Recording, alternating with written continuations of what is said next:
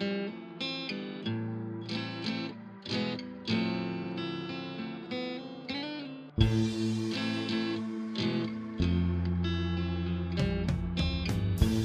the dead of night, when the moon is high,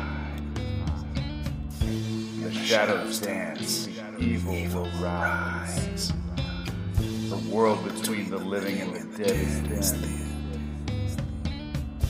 So now is the time to let the horror you know in. Welcome back to the Horror You Know podcast. I'm Darren. I'm Ian. I'm Ian. And I'm Trent. And it's been 1 week since you looked at me. Damn bare naked ladies. So you can't force it. Yeah, The banter just... You were over here worried. I was a little worried. Down a script. I was a little worried. Thank you for that. I Thank wish you I for had that. something to cheers with you. I didn't even get it 1 week out. They just started going. Yeah. Everybody felt it. That's that chemistry. I need my guitar. Trent was talking about getting a new amp, didn't you? Yeah, we could have used it for that. I could have played a little. I don't know the song. I have to learn it. But Oh, do you slap some bass? I slap us some bass. Big fact. You know what I'm saying? You can tune a guitar, but you can't tune a fish unless it's a bass. Well, I don't know what was that. Fun fact, this guy actually is the Did you bass just give me a slapper. golf clap? I didn't know if he was trying to clap or. I was going to, and then I didn't think it was I actually worthy. played drums, but I did buy a bass. So I'm going to try that with Let me you. guess. You played drums, switched a guitar, did a little bit of vocals. No, I can't sing worth a shit. Uh-huh. Can't play You were guitar. on stage one day, fell off the stage, broke your leg. Mm. We know who you are, Dave. Yeah. All right. You guys have anything else Are you you want to bring saying up? How was your week? He has there? another confession to make. I'm sorry. He's a pretender, man. He's the pretender. Damn it. Sorry. Now we got that out of the way. What was your question? What was that? You guys went through their entire catalog at least twice on this show. I always call him the pretender. We always will. So, Man, let's we have- look at you every week. You Let's look just have a like the man. vote. Okay, let's have a vote A online. little Steven Seagalish again, didn't Little vote. Who do I look like?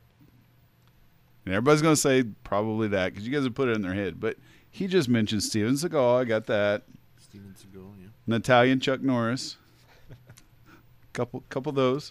Which is Steven Seagal, right? Hey, I'm going to take this foot and put it on that side of your face. There's not a damn thing you could do about it. Oh. Oh! I don't John get. I don't Travolta? get the Steven Seagal thing. You You know? don't see it? Mm-mm. Ponytail, slick back. That's about it. Well, That's that's Steven what we're- Seagal. You actually look like Dave though, like all over. Everybody says it. Because we're about ready to take our ceremonial shots before we kick off. You know it that's leaves right. banana you guys pudding. are over here taking shots, and I've got a whole fucking mason Yeah. jar full of it over here. He brought his entire distillery. There's two of each. If you want a strawberry, there's another strawberry. I like banana pudding as a dessert. We'll see You have if a I favorite? like it in shot form. Banana pudding, cream, Whatever your flavor, neighbor. moonshine. It's all good. You ready, cars? Shake it up.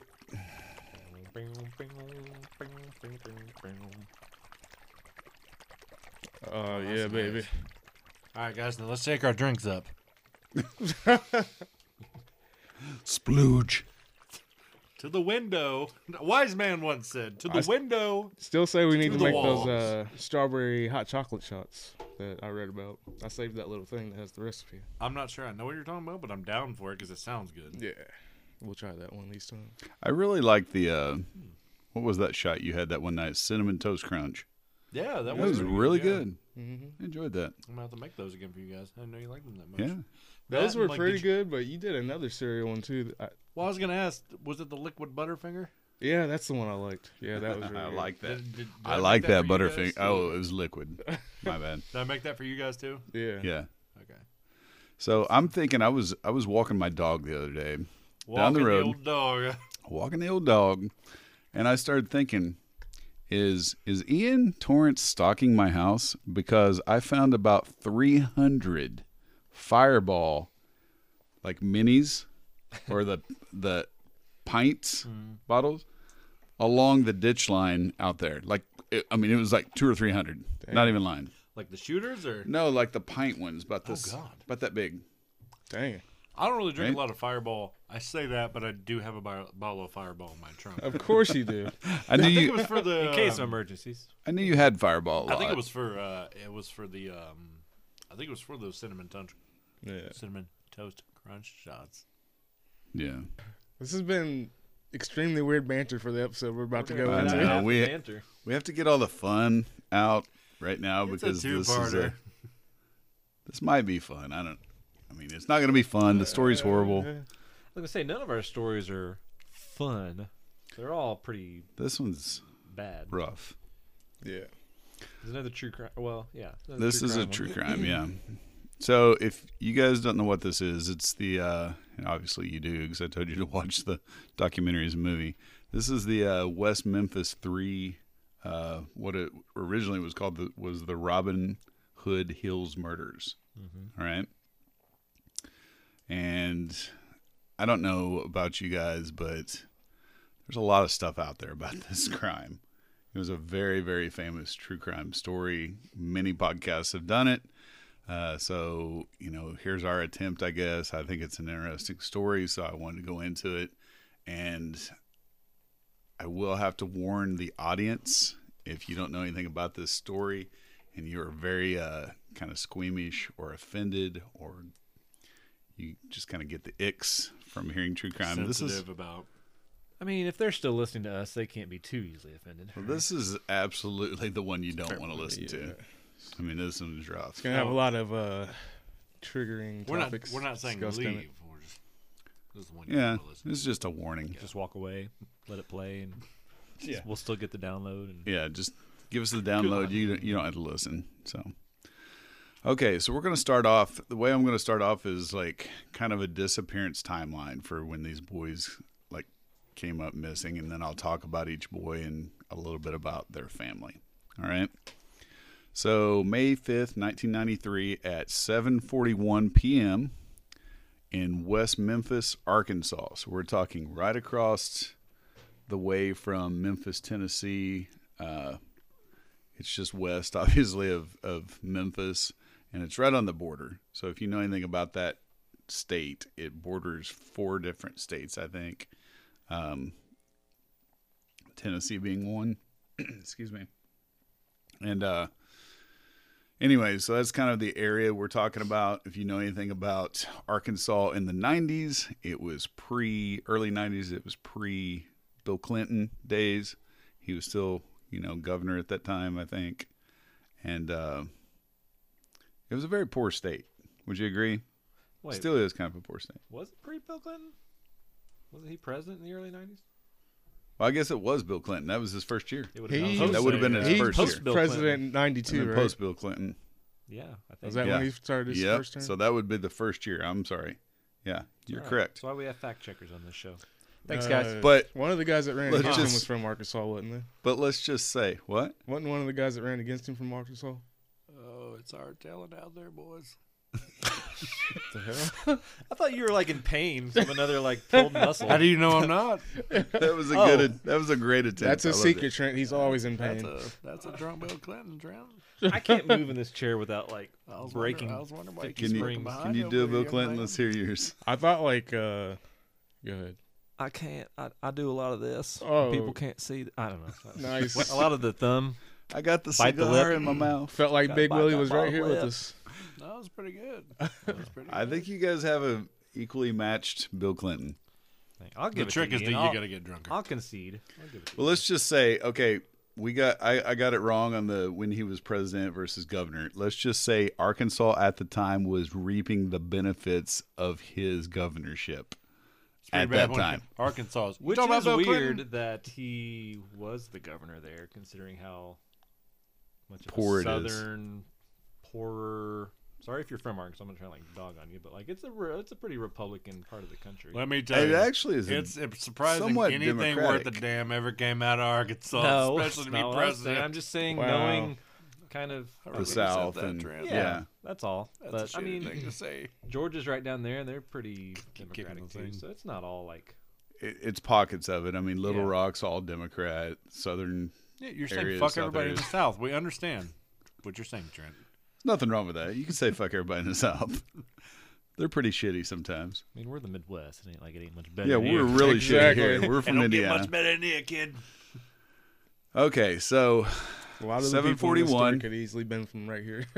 741, John Mark Byers. He was known as Mark Byers. So that's what I'm going to call him from now on. But his name was John Mark Byers. He contacted the West Memphis Police Department to report his stepson Christopher Byers, missing. He stated that Chris was last seen by him at 5:30 p.m. cleaning his yard. At 8 p.m., Officer Regina Meek arrived to take the report. Mark Byers told the officer about what he saw when he last saw Chris, but that Dana Moore, mother of Michael Moore, had seen the two boys playing at around 6 p.m. While there, Officer Meeks got a call about a disturbance at the local Bojangles restaurant not far from where she was located. What are you doing? I'm listening. Go ahead. Okay. Oh, is that how you listen? So Officer Meeks, this Regina Meeks, got a disturbance call at the local Bojangles restaurant not far from where she was located. It was called in by manager Marty King. She left the residence and went to Bojangles, where she took the report through the drive-through window. She didn't go in to investigate. Mm-hmm. Can I get a number 4 Coke, and can somebody give me a statement? I heard there was a blood all crime over here. the walls in here. Yeah, just Can I get a seasoned curly? Make it a seasoned curly. And a half and half Diet Coke, because I'm going to diet. And I don't But- want no ketchup. She had to go take care of something else that was more important than the blood all over the bathroom wall in the restaurant. Yeah, well, I think it's funny that a 8-year-old boy is missing, and she immediately goes to Bojangles and then goes through drive-through because she doesn't take Well, it she was serious. already there anyway. Yeah, I mean, she's getting her nightly dinner. Yeah. Okay, She so had no idea there was actually a crime. She was just there to order, and they were like, "Oh, you here for the crime?" She's like, "You're damn right, I she's am." already in line. Gets the call. Yeah, I'll check it out. Yeah, I'm en route. I'm the closest one to the crime here. She's like Wells watching her movies while sitting in the drive-thru. The dispatch can hear in the background. Hey, Welcome to man. Bojangles. I'm gonna go for you tonight. I'm telling you, that's an idea. Drive-through movies. That makes your wait easier. Oh my God. all right, Marty King, the manager, stated that about 30 minutes before the call, a bleeding black man entered the restaurant and went into the women's restroom. He wandered away prior to the arrival of the officer. The employees reported that there was blood smeared all over the walls and around the floor. Suspect's gone. I don't know how he got by me out here in the drive-thru. He's Bloody gone. black I man. never saw him. Bloody black man in the bathroom who disappears. Yes. It was Candyman. I knew it. Could be. I Could gotta be. say real quick, and Listen to our archives. You can find out. That's right. we can elaborate later once you get through the bulk of Yeah. this, because I know you have a lot to get through. I'm kind of I surprised. have more you're details on already- all this. I'm surprised this is already being brought up so early, because this was the one part of this whole thing that I felt like was so completely like Random. botched, overlooked, just whatever you want to call it. Like, how is this not the key to the whole thing? Bro, It would have been. this isn't even the bottom of the well They botched. took a blood sample. Why? Yeah, we'll talk more. I'm sure. Yeah, the whole thing boggled my mind, because this is like, Well, I can tell you Just keep why. this part in mind. It was because just even though they didn't know it had anything to do with that same crime, like still just in case you want to have that on record, in case you get some other DNA that you need to match. it's it Well, against. clearly okay. a different No, no. crime, even if it's Okay, we're gonna come back to this. I was gonna say, so there's let's a move reason on. I said that. There's reason. You'll know here. in a Yeah, second. let's move on. So during that call, Officer Meek once again received another call about another disturbance. She apparently left quickly because of this call and didn't investigate the Bojangles any further. She said, if he comes back or if anything else happens, give us a call. This, Also, can I get some more napkins in yeah. the bag? Do you have some horsey sauce? Do you have horsey sauce? This one was about someone throwing eggs at a house. So she left a boy being missing to go investigate a black man coming in with blood all over him in the drive-thru, and then leaves that call to go to she the to only somebody's cop on house. duty tonight. Like, Yeah. all right, I'm on my way. Like To go- five disturbances to later. go somewhere 3 bites for into some her dude throwing sandwich. eggs. Well, the Like, other why? cops were actually out searching, weren't they? I feel like the eggs, not yet. I feel like the eggs are that one's a little stupid. No, the rest of the cops are actually at a Taco Bell, sitting there having. Well, you got to remember West Memphis is not large, and some of those cops might have. I mean, it's usually whoever's in the area takes the call, I'm sorry. right? This was the South in the '90s, right? They weren't at Bojangles. They had to be at Shoney's, right? They were probably at Shoney's. I love Although Shoney's. Bojangles is I miss pretty good. Shoney's. Do they still have Shoney's? Had a Shoney's bear. They do have Shoney's little- down south. Really? And was it still operable? I've never had either one. Oh, wow. Oh my gosh, Wells. So during that call, she got another call about another missing child now. So at 9:24 p.m., Officer Meeks arrived at the home of Dana Moore, who reported her son missing. She told the officer that the last time she saw her son was when he was riding his bike with his two friends, Chris Byers and Stevie Branch. She sent her daughter, Dawn, who was slightly older than her son, like she was around 10, I think, or 11, to look for them, but they left, and the daughter couldn't find them, so she came home. So it's like they saw her coming. They just took off real fast, right? So let's go back and let's just explain who these three kids are now that are missing that we've seen. Christopher Byers. Chris Byers was born to Melissa DeFur and Ricky Murray. His parents divorced when he was 4 years old, and shortly afterward, his mother married John Mark Byers, who adopted the little boy. At the time of the disappearance, Byers was 8 years old, 4 feet tall, weighed 52 pounds, and had light brown hair. He was last seen wearing blue jeans, dark shoes, a white long-sleeve shirt. He lived with his mother, Sharon Melissa Byers, his adoptive father, John Mark Byers, and his stepbrother, Sean Ryan Clark, who was age 13 at the time. James Michael Moore, they called him Michael, was the son of Todd and Dana Moore. He was 8 years old, 4 feet 2 inches tall, and weighed 55 pounds, had brown hair. He was last seen wearing blue jeans, a blue Boy Scouts of America t-shirt or shirt, and an orange and blue Boy Scout hat. He was riding a light green bicycle. Moore enjoyed wearing his scout uniform even when he was not at meetings, so he wore it most of the time. He was considered the leader of the three, and he lived with his parents and his 9-year-old sister, Dawn. And the third child is Stevie Branch, and he was son of Stephen and Pamela Branch, who divorced when he was an infant. His mother was awarded custody and later married Terry Hobbs.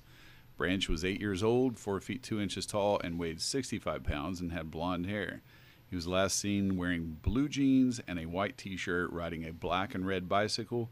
He was an honor student, and he lived with his mother, Pamela Hobbs, his stepfather, Terry Hobbs, and their 4.5-year-old daughter and his half-sister, Amanda. So that kind of tells their family history really quickly. Now we're going to move on.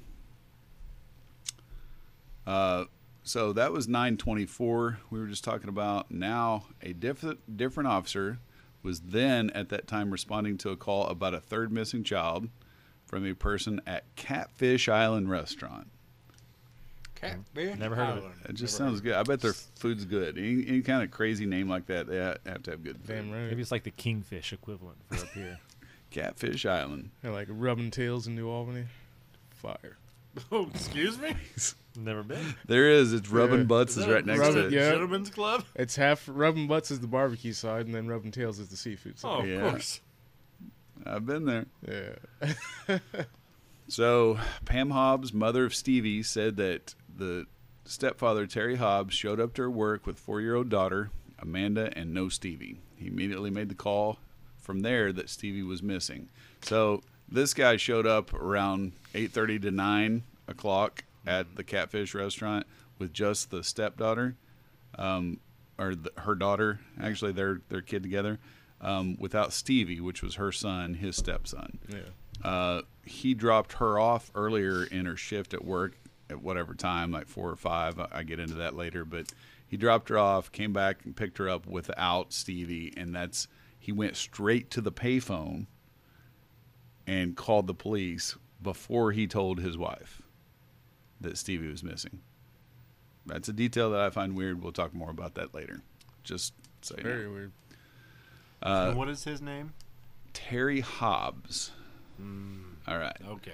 So he immediately made the call that Stevie was missing. He then got in the truck after placing the call and told her that Stevie had been missing for a while. When the police arrived, Pan Hobbs told them that she hadn't seen Stevie since he got home from school and that he was going out to play with his 2 friends.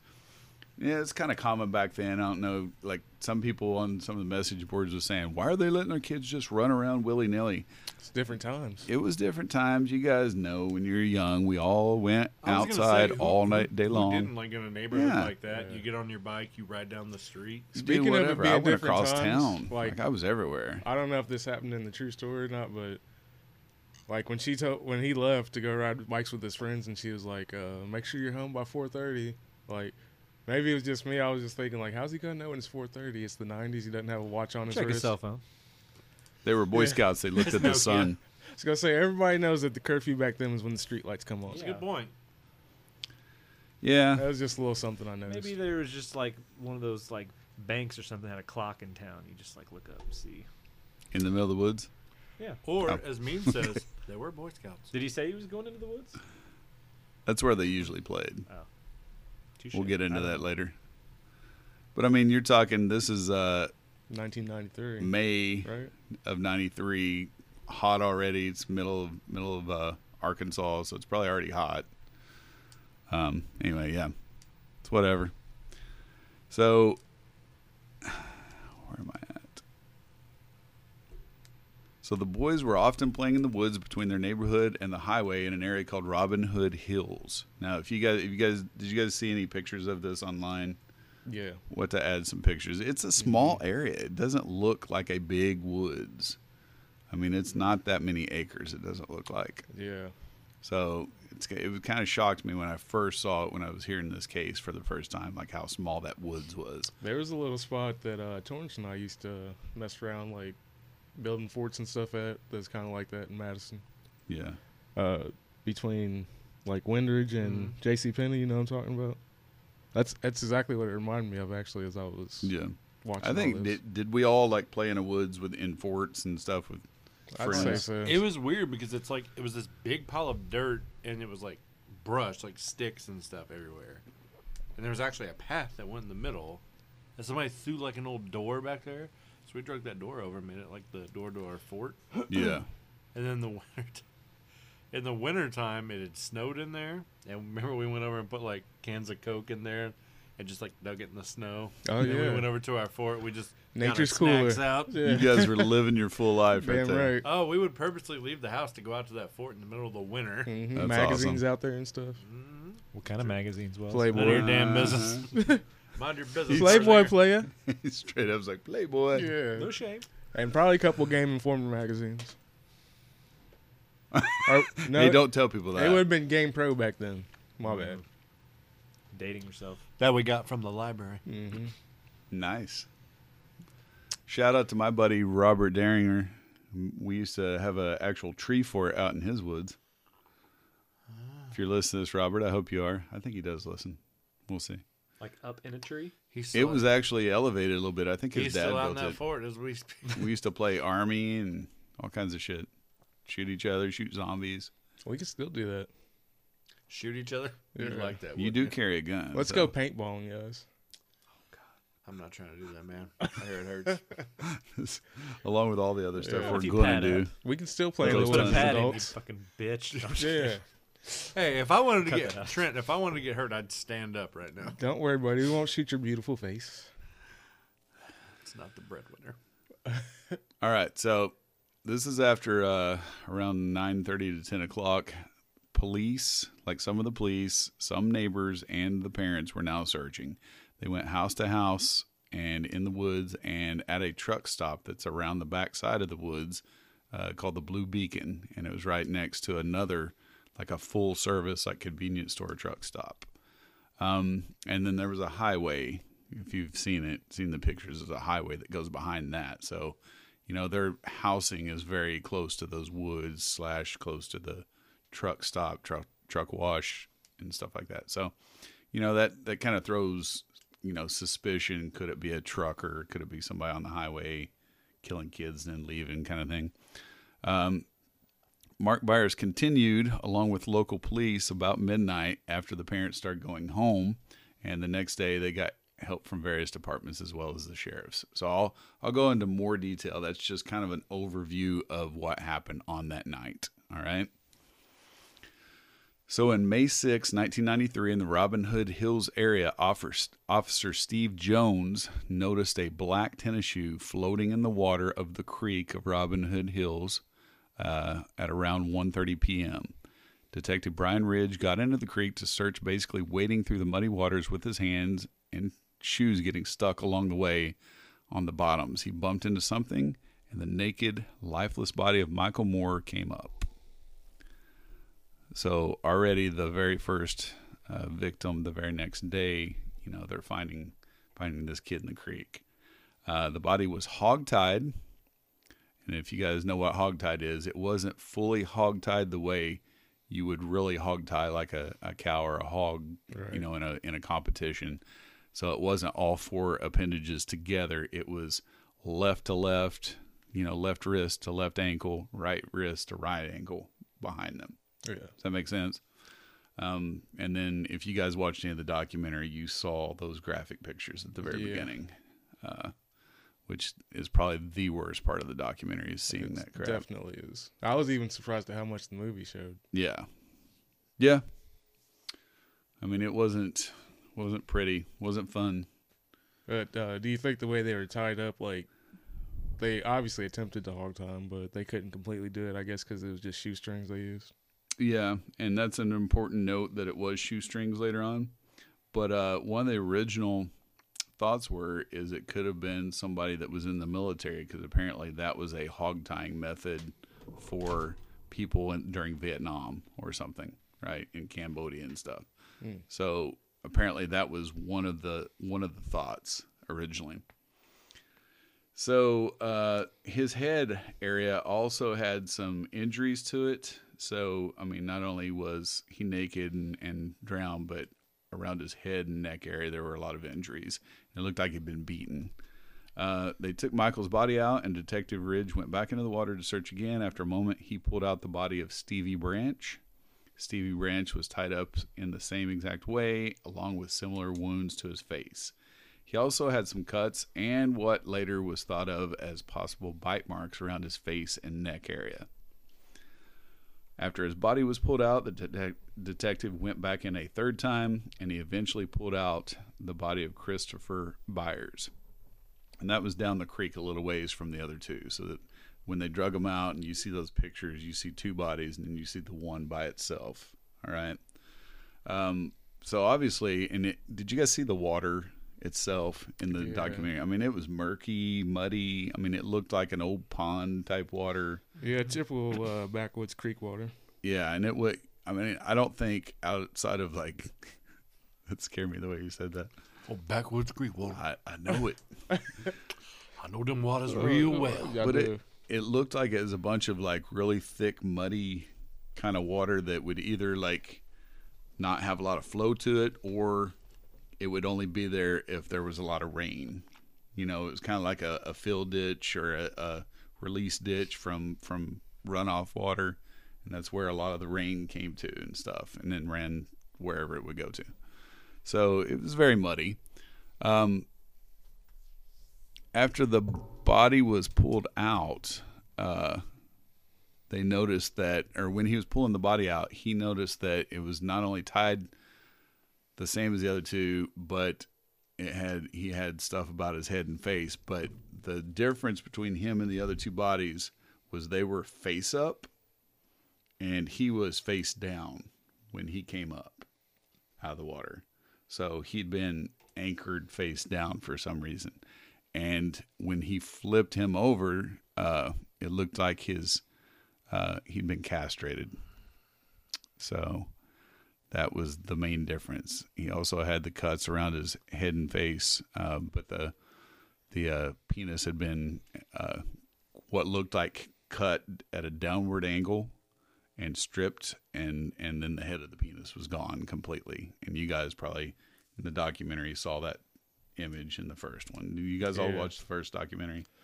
Yes. So the documentary we're talking they about, showed that picture on the documentary. yeah. I mean, it's a documentary. It's different than a movie. You know, I mean, they can't get sometimes that graphic in a movie, but documentaries, they can go, you know, all the way if it's public record. Yeah. So, it's pretty graphic, pretty tragic looking. And I'll be honest with you, when I first saw it, it was shocking. It took me back. Absolutely.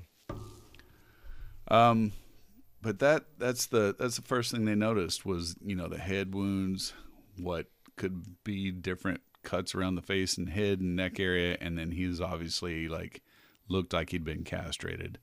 The bodies were anchored down to the bottom of the creek with sticks. So this points towards, you know, somebody taking their time to try to hide evidence. Obviously, their clothing was also anchored to the bottom with sticks pushed into mud. Some of those sticks were regular sticks, and some had been sharpened. So that also shows taking a little bit of time, right? The clothes were missing, 1 sock and 2 pair of underwear. So 2 of their underwears were missing, 1 sock was missing. An odd thing was that the pants were completely inside out and zipped or buttoned up. Now, I don't know what that could allude to, but if I was a police officer and I was smart, I would use that as one of the things that only the killer would know, kind of thing. I wouldn't release that to the public. Of course, that got released to the public, right? Of course. Along with a lot of other shit. Yeah, there was a lot about this investigation that wasn't right. Yeah, it was pretty rough. Okay, the bodies were all out of the water and on the bank at 1:45 p.m., and the coroner's office wasn't called for a couple hours, and they arrived at 3:20. That seems kind of weird. So did you see that in the movie or anything, or the documentary hardly at all? Do you remember hearing that?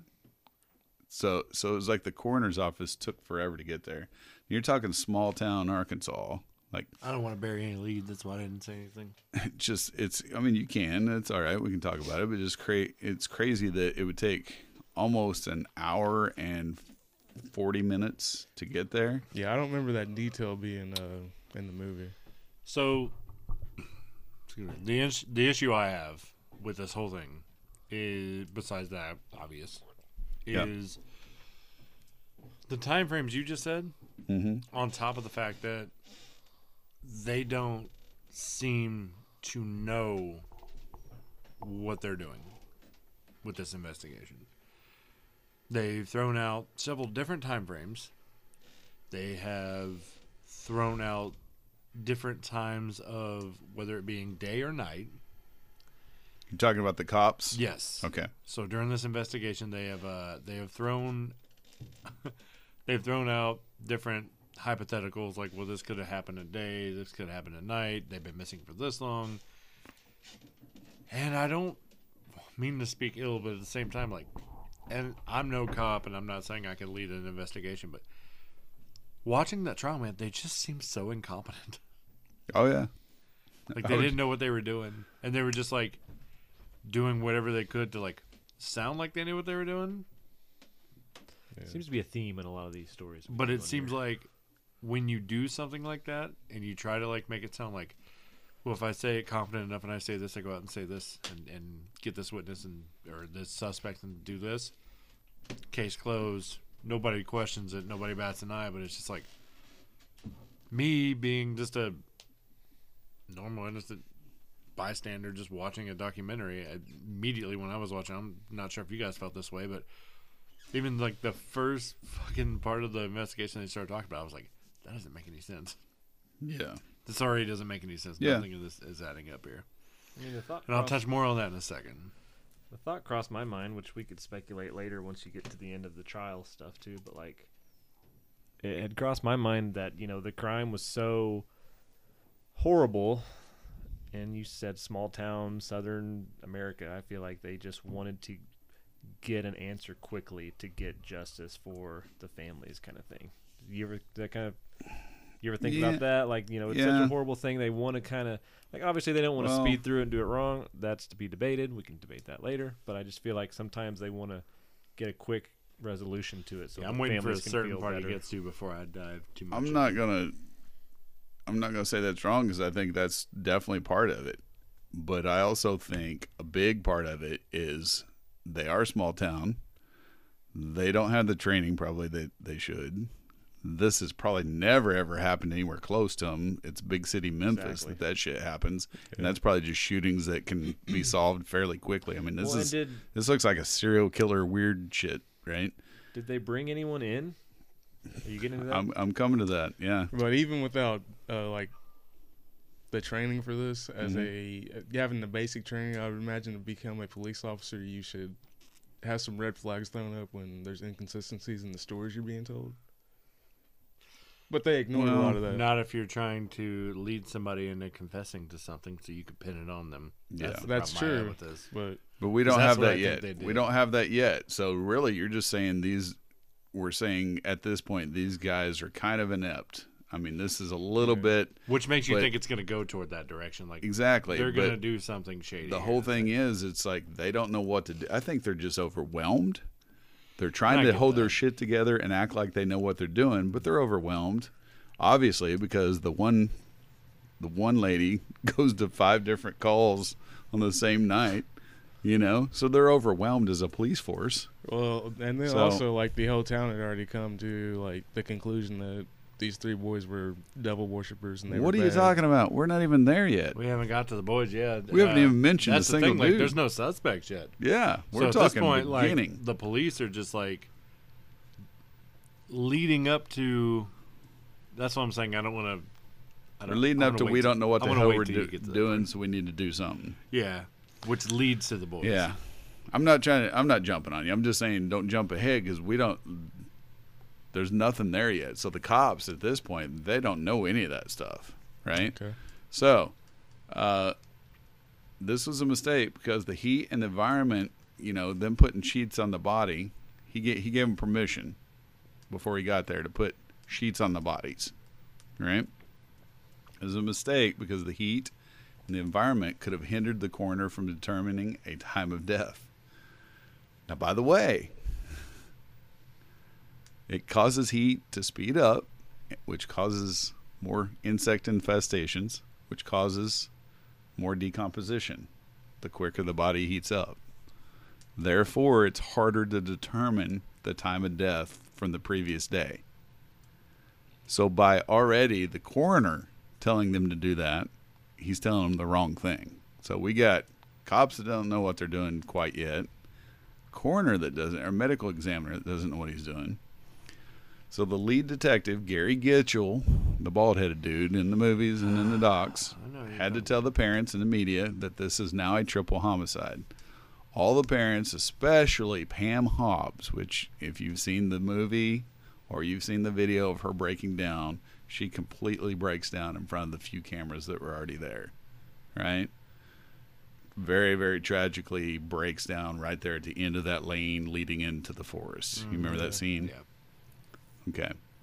Gitchell also, and this goes back to what you were just saying, turned down the help of the state police, who'd called and offered their forensics, extra help looking, this and that. He turned it down. He seemed kind of cocky in the documentary. Yeah. It's like, why would you not take all the help you can get on something? I mean, like I would have this? called the FBI. I would have thought it was a serial killer or something right away. I mean, anything. Just looked weird.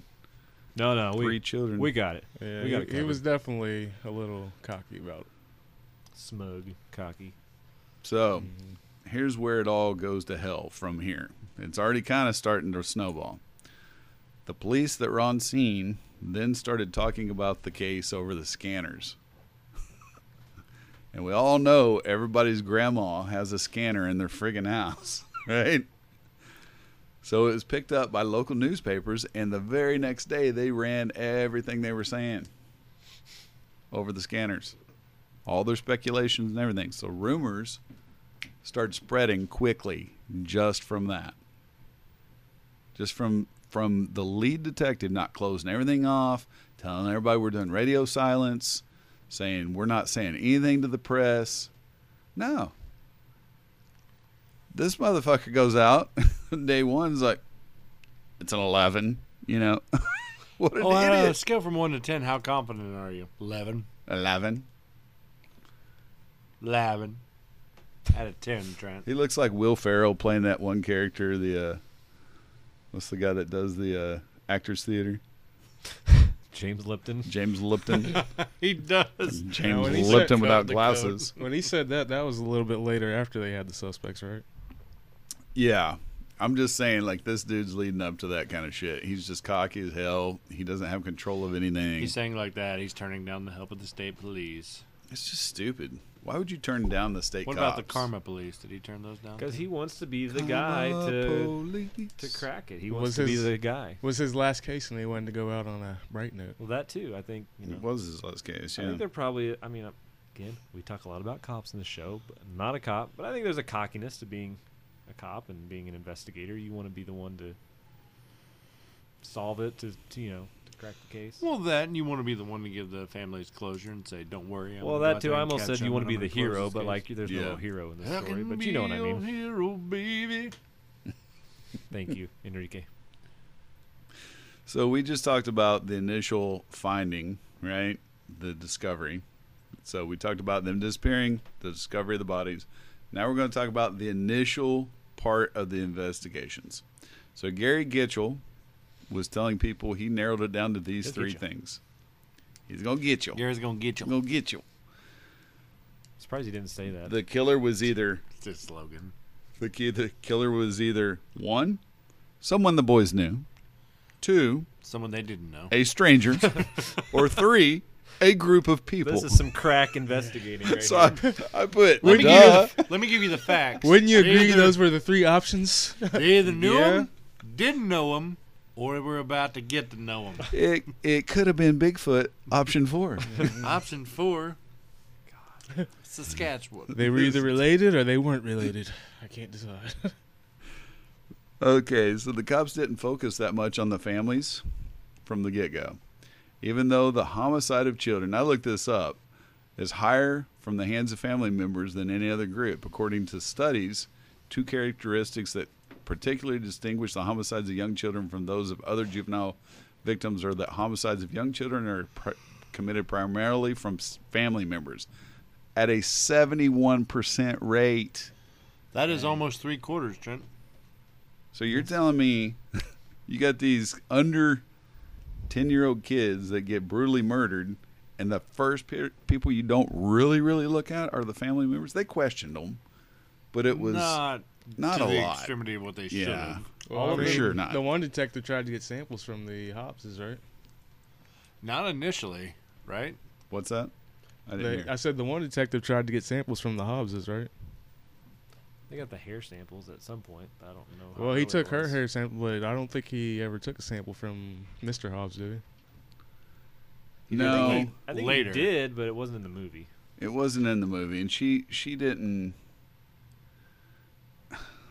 Okay, the movie has a lot of bad facts in it. Like the timeline in the movie is not right, so I just want to throw that out there. I was basing that knowledge off of like the information the factual information they give you at the end. I'm pretty sure it said that they never collected a sample from Hobbs. They don't till later, but that movie was made well before that. So we got to remember that movie Okay. was made before that. Okay, so the cops didn't focus on the families that much.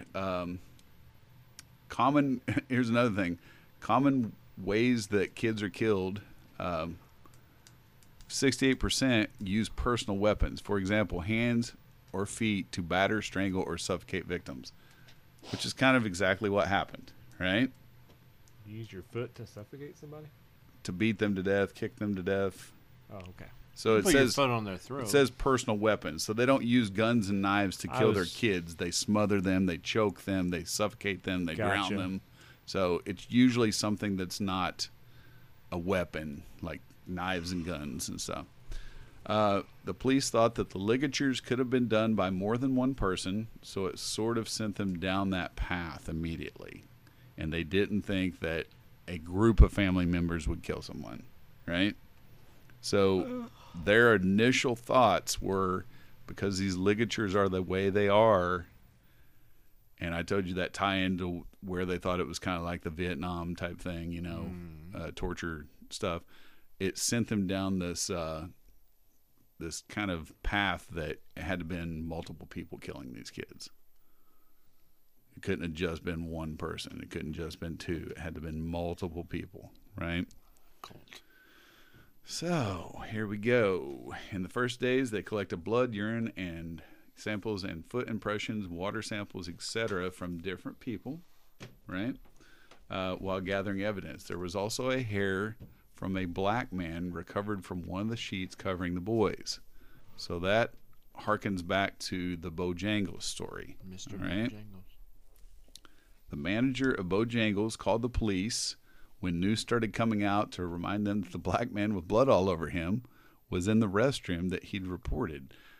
So obviously people were getting this still, and cops were still talking, and they were still getting some of this information somehow through It's rumors. like the fast food manager that has to be like, hey, remember this guy in blood? I know. In my restaurant? It's Don't forget ridiculous. about him.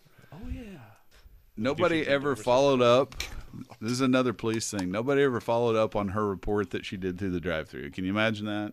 Yeah. So inept. She probably didn't even take a report.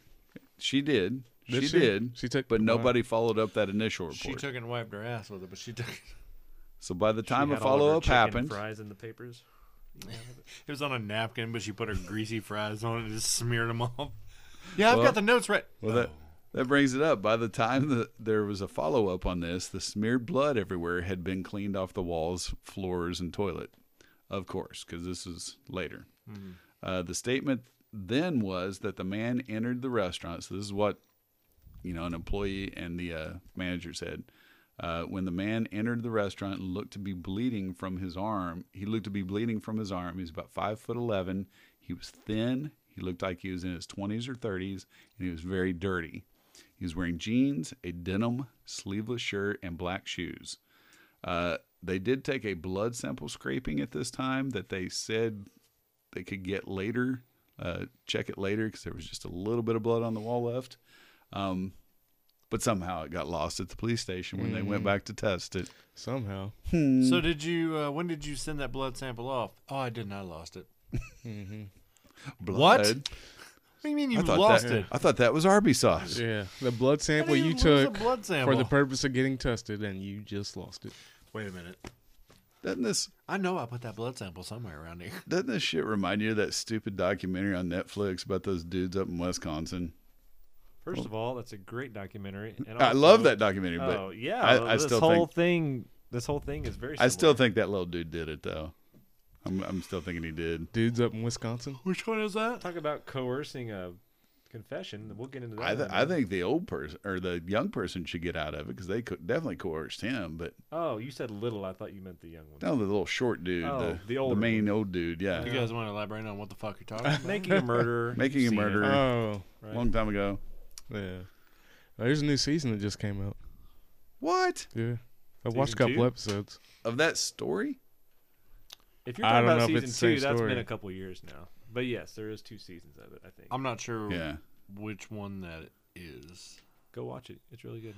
Yeah, but I've seen so many, I don't remember which one. Oh, you is said which. Making a Killer, didn't you? Making a murderer is what it's. I think called. there's another one that's like I Became a Murderer or something like that. Well, this is about a little guy that like gets in trouble when he gets wrongly gets some convicted money, when gets he's wrongly younger. convicted, gets out, and then gets convicted again of something totally different, I don't think I've which is a seen this. rape and a murder. Okay, so the one you're all talking about, both seasons are about the same case.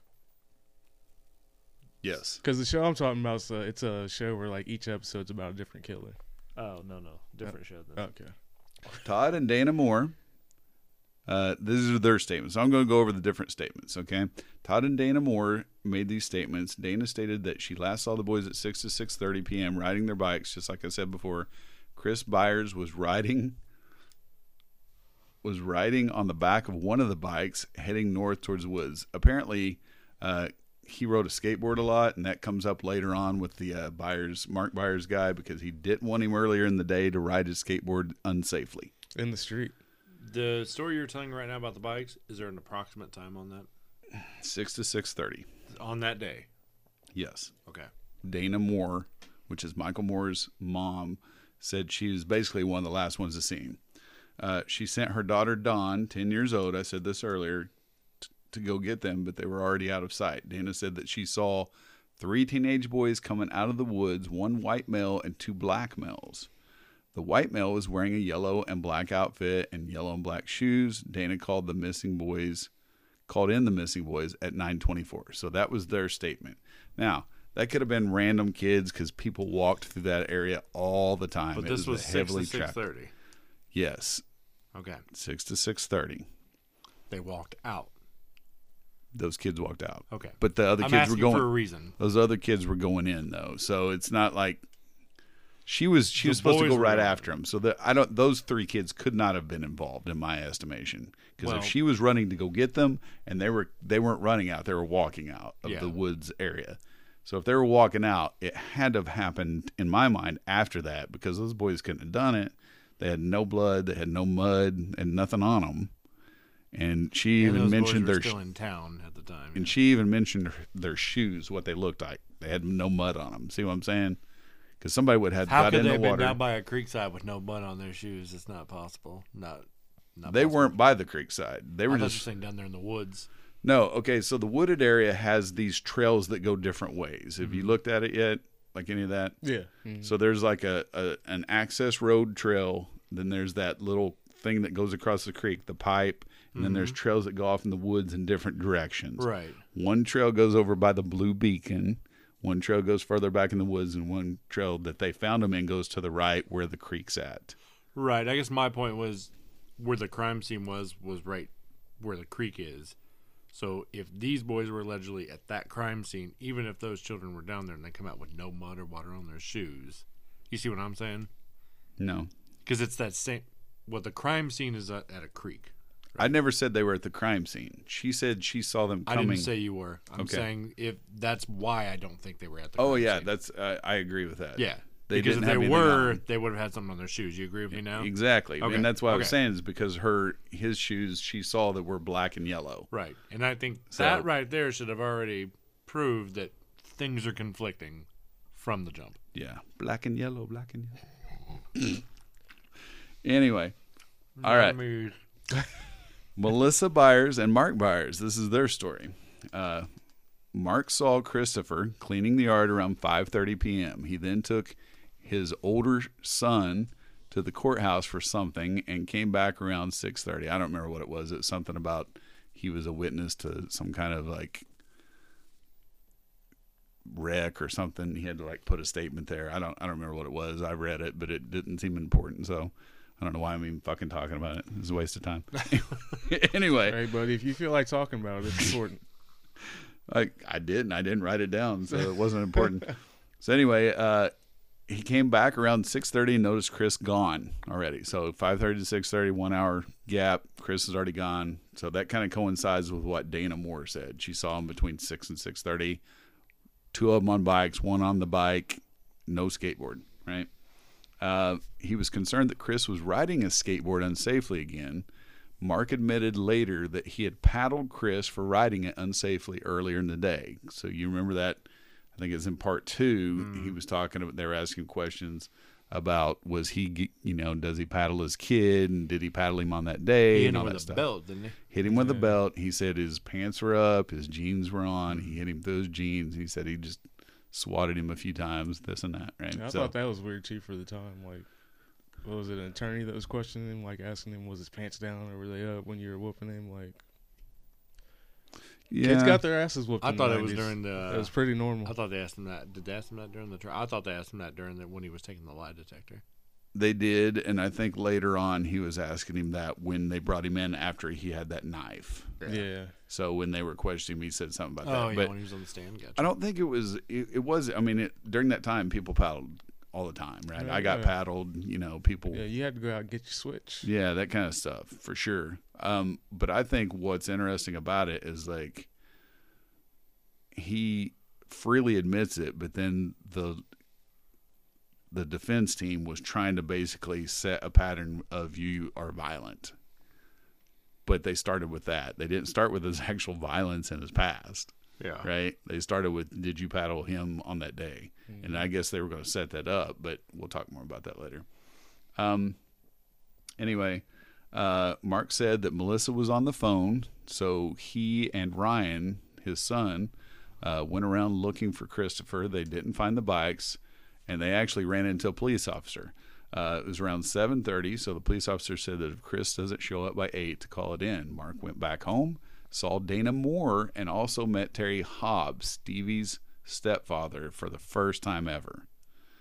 So Stevie Hobbs, after 8 or around 8, all of a sudden they meet him, is what they said. So the timelines get really weird here. So we're going to have to go back and forth later on. He told them what the cop said, and he finally called it in. Mark didn't wait around after talking to the police officer, Meeks, and took his son Ryan, and they headed back to the Robin Hood Hills area to check around again. Other people at this point in time started searching, and he saw Mark and others in the woods throughout. At one time, they ran into Terry Hobbs searching, supposedly. About 10:30, after searching with Ryan and a cop, Mark was instructed to go back home while they continued the search. Mark called in again later and was told that there were no updates on the missing boys. He then calls the sheriff's department pissed off. So he starts complaining to get more resources out there on the search. Mind you, the cops denied all extra help from the state police at this time. So, got 3 missing boys on that night. You're good. We got it. Yeah. We got it. So, 11 out of 10. I know, right? Right. Mark and his son left again and went to the truck stop area. So they drove around to the truck stop area behind the Blue Beacon, and they were looking around that area for him. He actually had his son point the car towards the woods, and Mark walked into the car a little way, or the car walked into the woods a little ways where the light would see him, and he started yelling the boy's name over and over and stuff like that. Right. He didn't return home till 2:30 a.m. So Mark was out there looking for him till 2:30 a.m. And I do have to say, you know, as much shit as Mark gets in those documentaries, it looks like he's concerned at this point. Yeah, but the shit later he gets, he kind of brought on himself. Oh yeah, for sure. But I'm making the point. Does he not look like the most concerned parent right now? He does now, but wouldn't you if you were trying to cover something up? You know what I mean? Not saying he was. Yeah. I'm just saying, like, yeah, of course he's going to look concerned, but at the same time, and maybe he really is. And if he is, that's great. But at the same time, like, knowing what we know now, watching all those documentaries, it's just, you don't know what to believe, you don't know what to think. Yeah. I mean, without the documentaries, though, it's he looks like he's trying on to paper, help. yeah. Yeah, on paper. So they all went out They the always next do, day. That's my point. That's what I'm saying. Yeah. Because wouldn't you want somebody to Yeah. believe that? Most killers always want to be close to the investigation. True. That's how Or one, Blaine because says. they get off on it a little bit, and Well, two, just so they can You're keep up with assuming what's going you're on. assuming these are like killers, like thrill killers. Thrill killers do that. Killers that are like parents and stuff, they try to be hands off. You know what I'm saying? Like in things I've watched before, they usually try to be hands off because they don't want the light on them. This dude does the exact opposite. He's like, "Look at me," you know, in every He's a little situation. attention slut. He definitely is.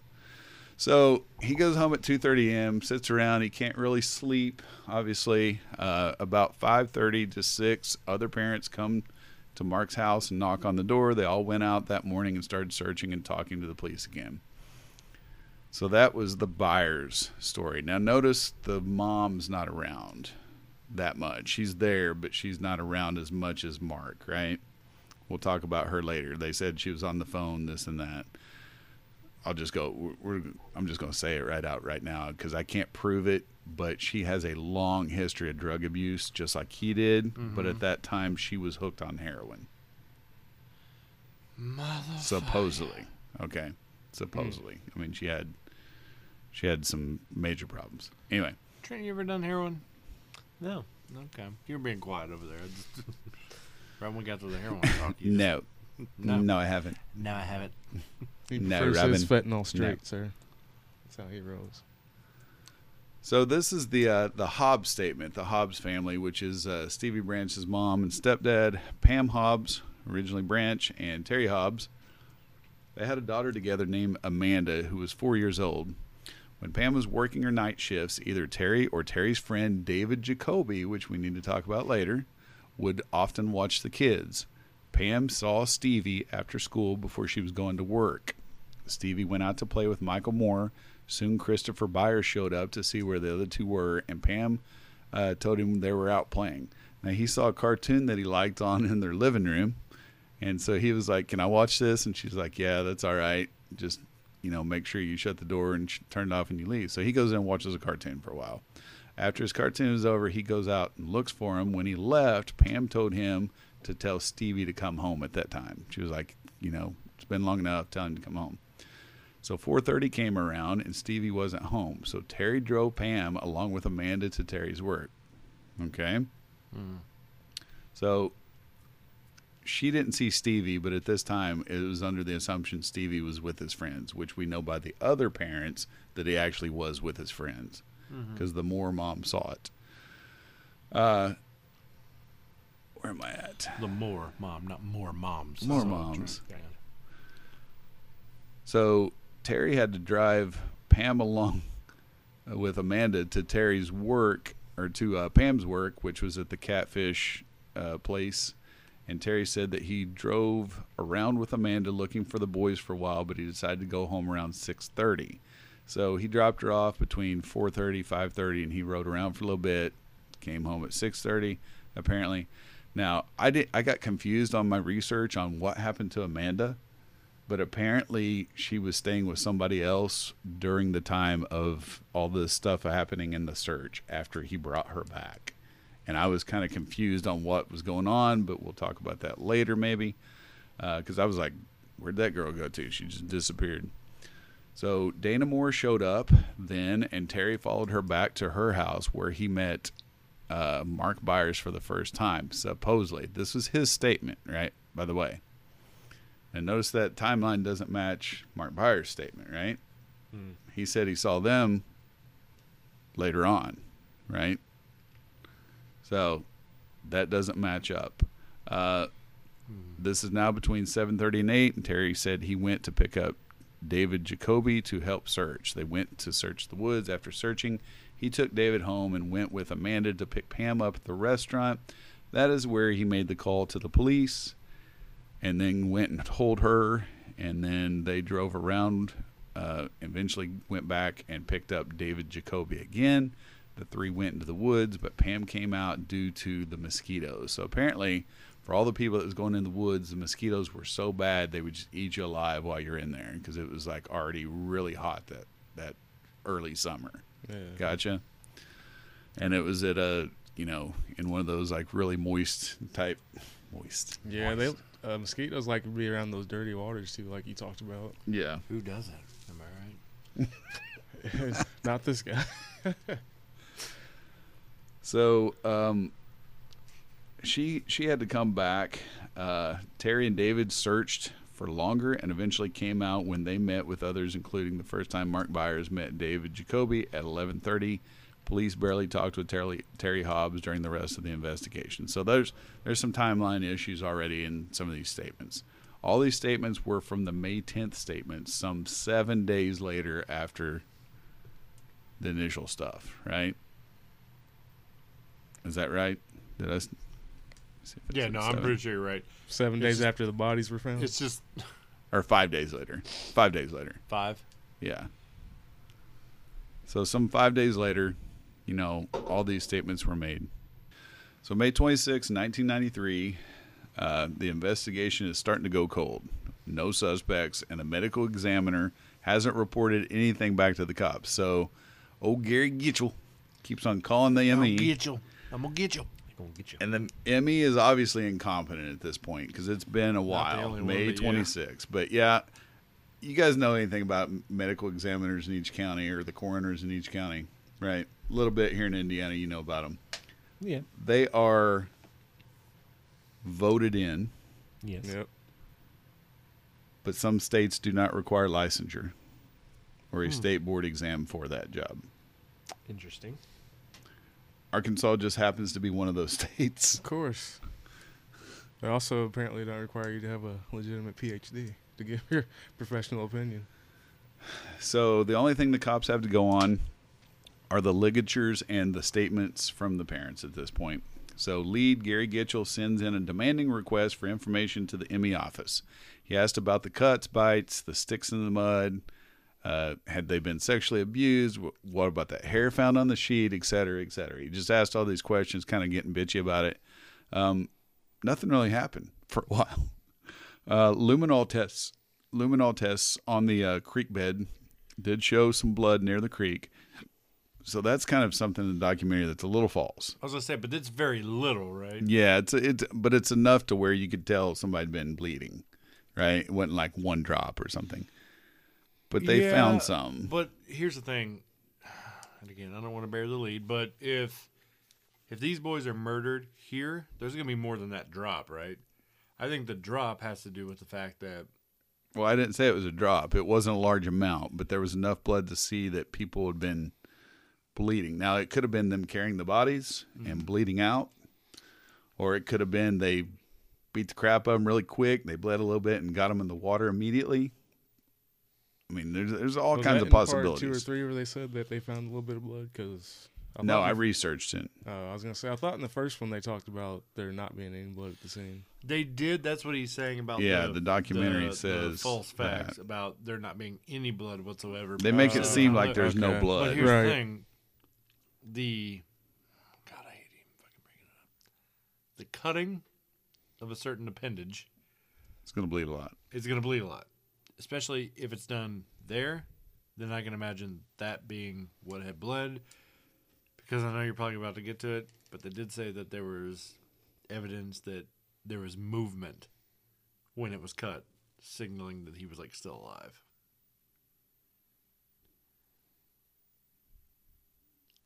Maybe you didn't know that. That's in part 2, I think, of the documentary.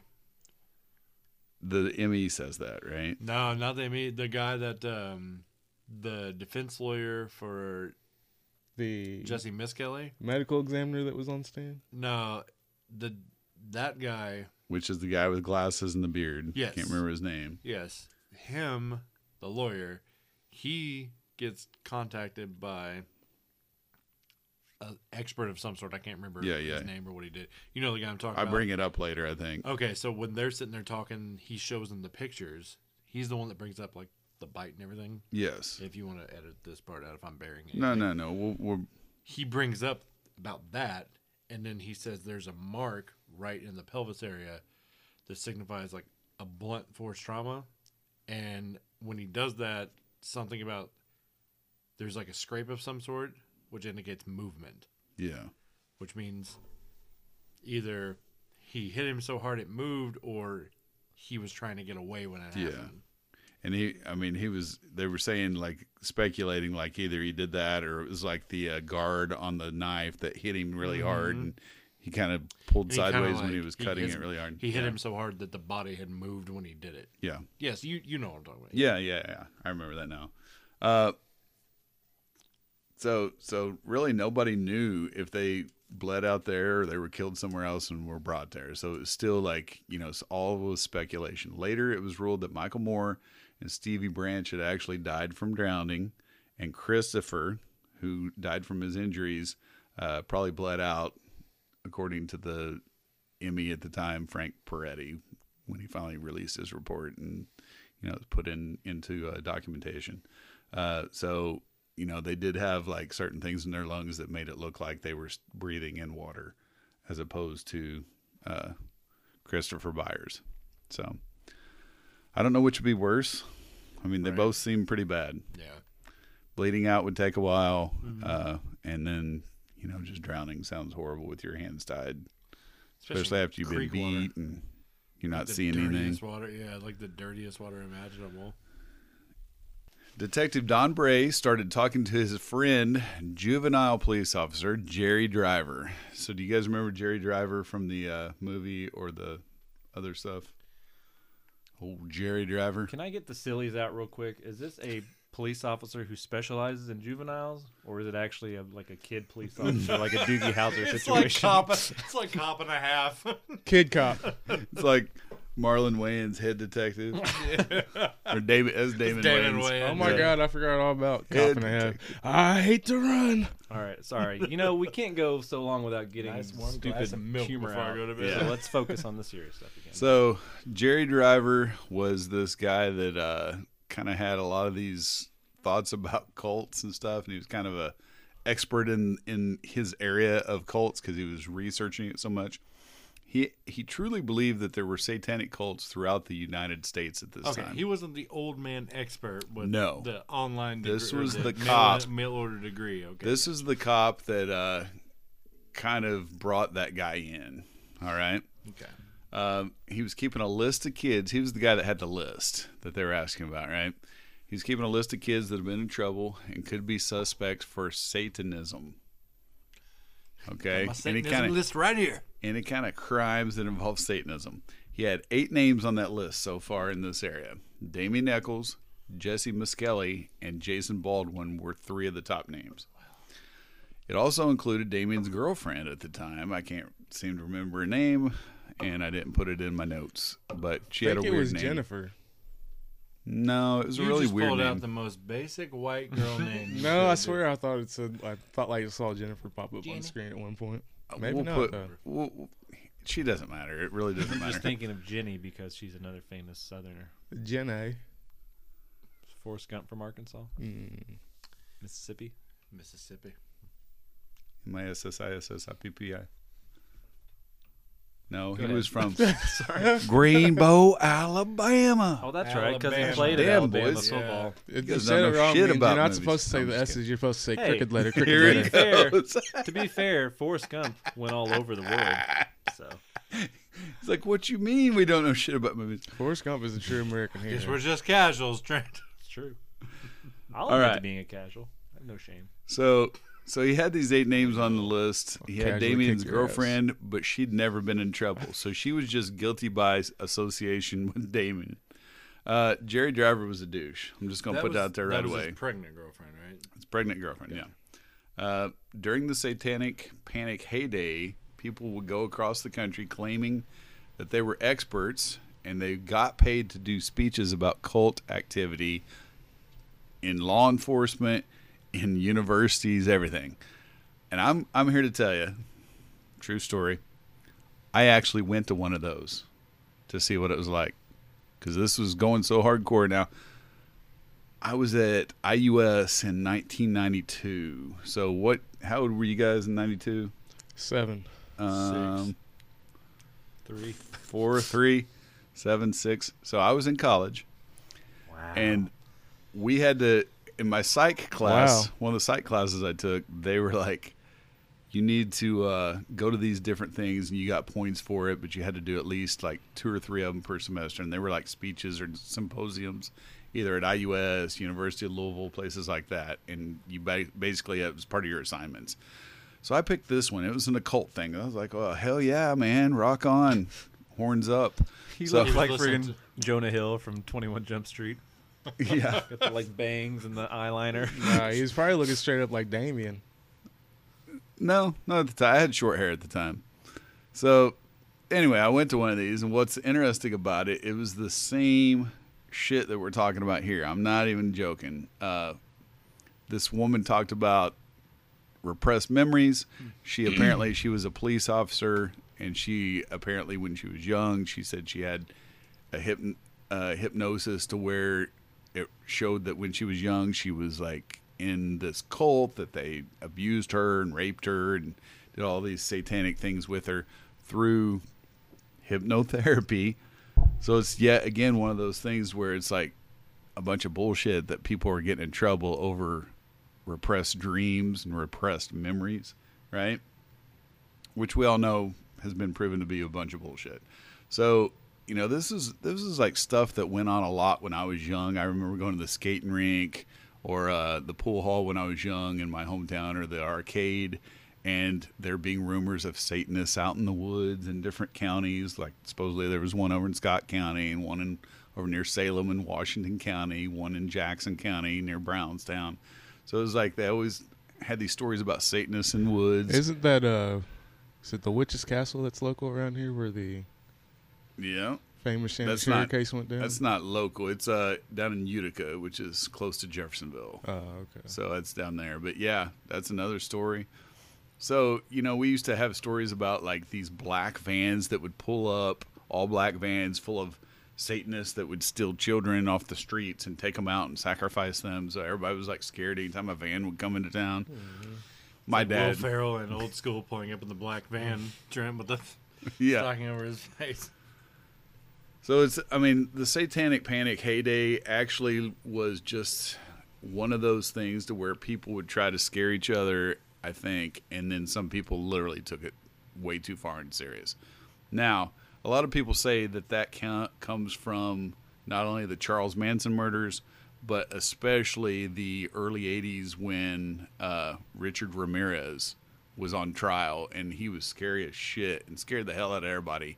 So the Satanic Panic type people in politics and everything just really set off after Richard Ramirez and his little pentagram on his hand and all that shit in court. Like, he just played that up, and everybody got scared to death, you know? I mean, they'd already heard of Anton LaVey and Aleister Crowley, which comes later on in this story, you know, but Richard Ramirez kind of set that off. Are you talking about Mr. Crowley? Mr. Crowley. Hello, boys. It's a different Crowley. That's a isn't it? different It's the same Crowley. What Remember the next line? went on in your head? Yeah, Dun, dun, dun, dun, dun, dun. I love that song. All right, so driver and fellow officer, this is the officer we see in the movie talking to that woman, Steve Jones, were so into thinking this Satanic Panic shit, they would drive around on their off time looking to catch Satanists in the act around West Memphis and Memphis, Is that a Tennessee. goat over there? I was going to say, what exactly do they think they were going to see? I don't know. Found you. Black T-shirt, 3 o'clock. It sounds funny, but that's literally what they do in Yeah, court. but that's what I'm saying. Like, if you're The driving t-shirt around thing. town and it's like, that guy over there, you're not going to... Predominantly, this is done in the woods or like Yeah. an abandoned like shack out in the woods. Of course. It has to be out in Now- the woods. Right. I have to say, I looked up statistics, and the FBI and the CIA and all law enforcement agencies have come out with there's no actual satanic occultist type stuff going on in any state. And when stuff like that happens, like animal sacrifice or anything like that, it's usually like played up for scare tactics, and it's not real. Okay? So there have really been no cases of it as far as they're concerned. But people still today think that shit goes on all the time. Now, I think there are cults, but that's not occult cults. The animal Right? sacrifices, like Vikings did that shit too, but nobody thought they were devil worshippers, and that was way before any of this. Vikings and animal sacrifices, or they hard Yeah. to eat? Mm-hmm. They did. But What? we're talking modern day, though. I mean, I know. I'm just Aztecs saying, did like, animal sacrifices just saying- and human sacrifices. But all I'm saying is that this kind of stuff existed way before then, and the people who did it before then were not Satan worshippers. well, they didn't know what Satan was. I was gonna say 'cause- it was probably normal back then, right? yeah.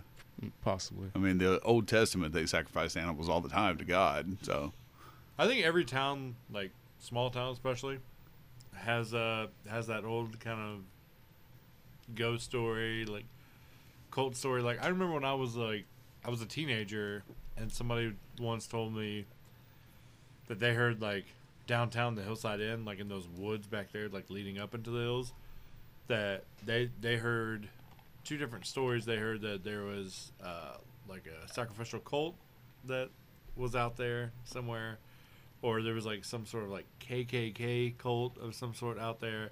They're like, either way, you guys trying to go? And nobody in the group said anything. I was like, are you asking us if we want to go out into the woods and find a cult and like see if there's like sacrifices being made? And this person was like, yeah. I was like, absolutely fucking not. Why would I want to do that? we went one time, like, I probably over would've near. We went over in probably the one that Washington asked me. County. There was a place supposedly called Devil's Dome out in the woods, and we were supposed to try to find it. We literally walked or drove around forever, probably drinking, country cruising Yeah. as teenagers, and that's pretty much. We thought it would be a good time, but it was Trent, probably why- sucky. Why'd you laugh when he said Devil's Dome? I don't know. Devil's It's a funny Dome. name. Literally, that's what people called it. Dome. I That never was saw like a it. sexual innuendo. He's like, hey, baby, we drive out in the middle of nowhere and you give me the Devil's Dome. Drink this Jim Beam. I don't even know what that would be, but it's just Yeah, you do. She's a bald lady giving you head. First you get The some Devil's Dome. First you get some Devil's Dome, then you get some Satan's tail. all while smoking the devil's lettuce. See, man, you getting it. You got this. You know how it be. You All more right, hip here than we go. thought you were. Gitchel's gonna come Gitchel in a minute if we don't He stop is. talking. He's gonna come bust this door down. Or James Lipton. Okay, so the West Memphis Three. That's these. I'm going to describe them first because I described the other people. Jesse Miskelly Jr. was a 17-year-old high school dropout. He's from a poor upbringing and lived in a trailer park close to Damian Eccles and Jason Baldwin. He wasn't friends with the two, but knew Jason enough to say hi when he saw him. He thought that Damian was weird, and quite frankly, he said Damian scared the crap out of him. Excuse me.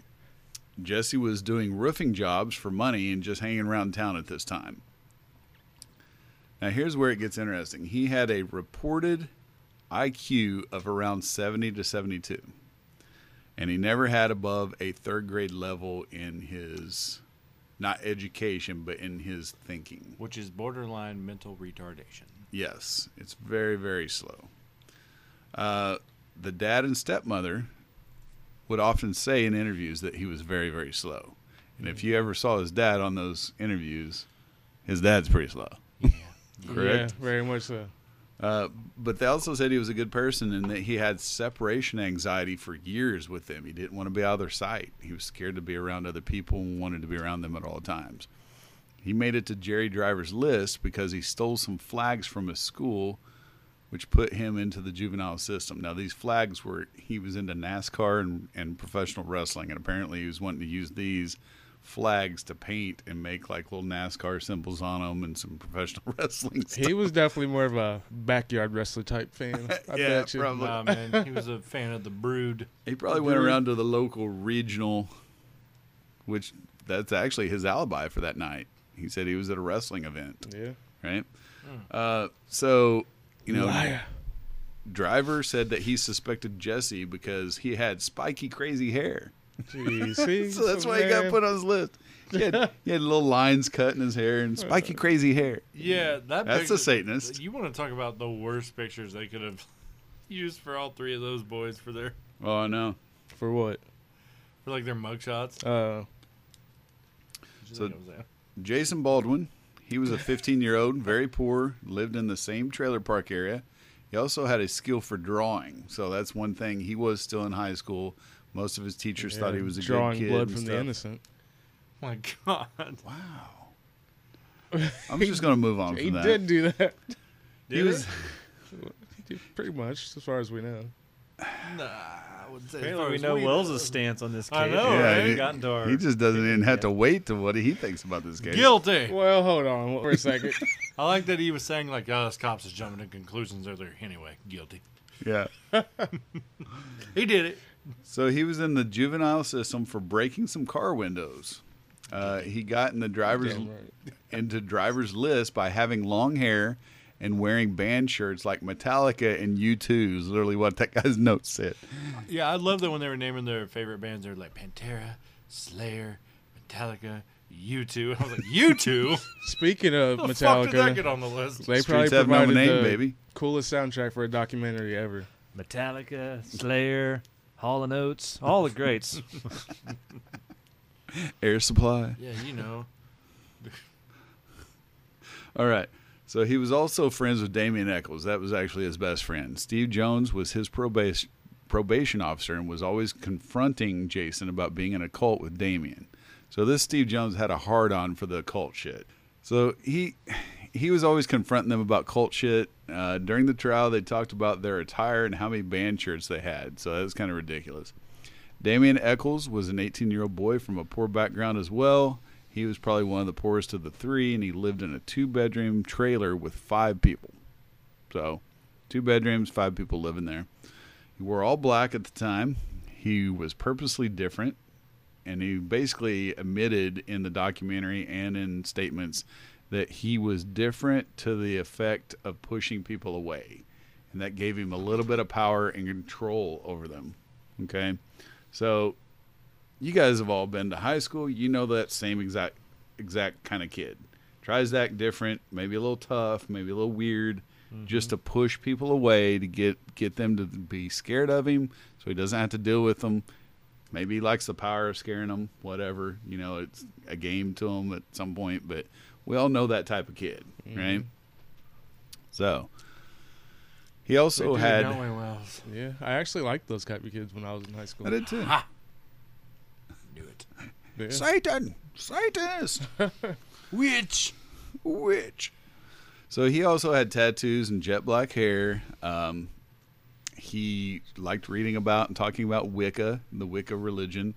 He absolutely talked about Aleister Crowley often, which is weird in the trial. He acted like he didn't know who Aleister Crowley was.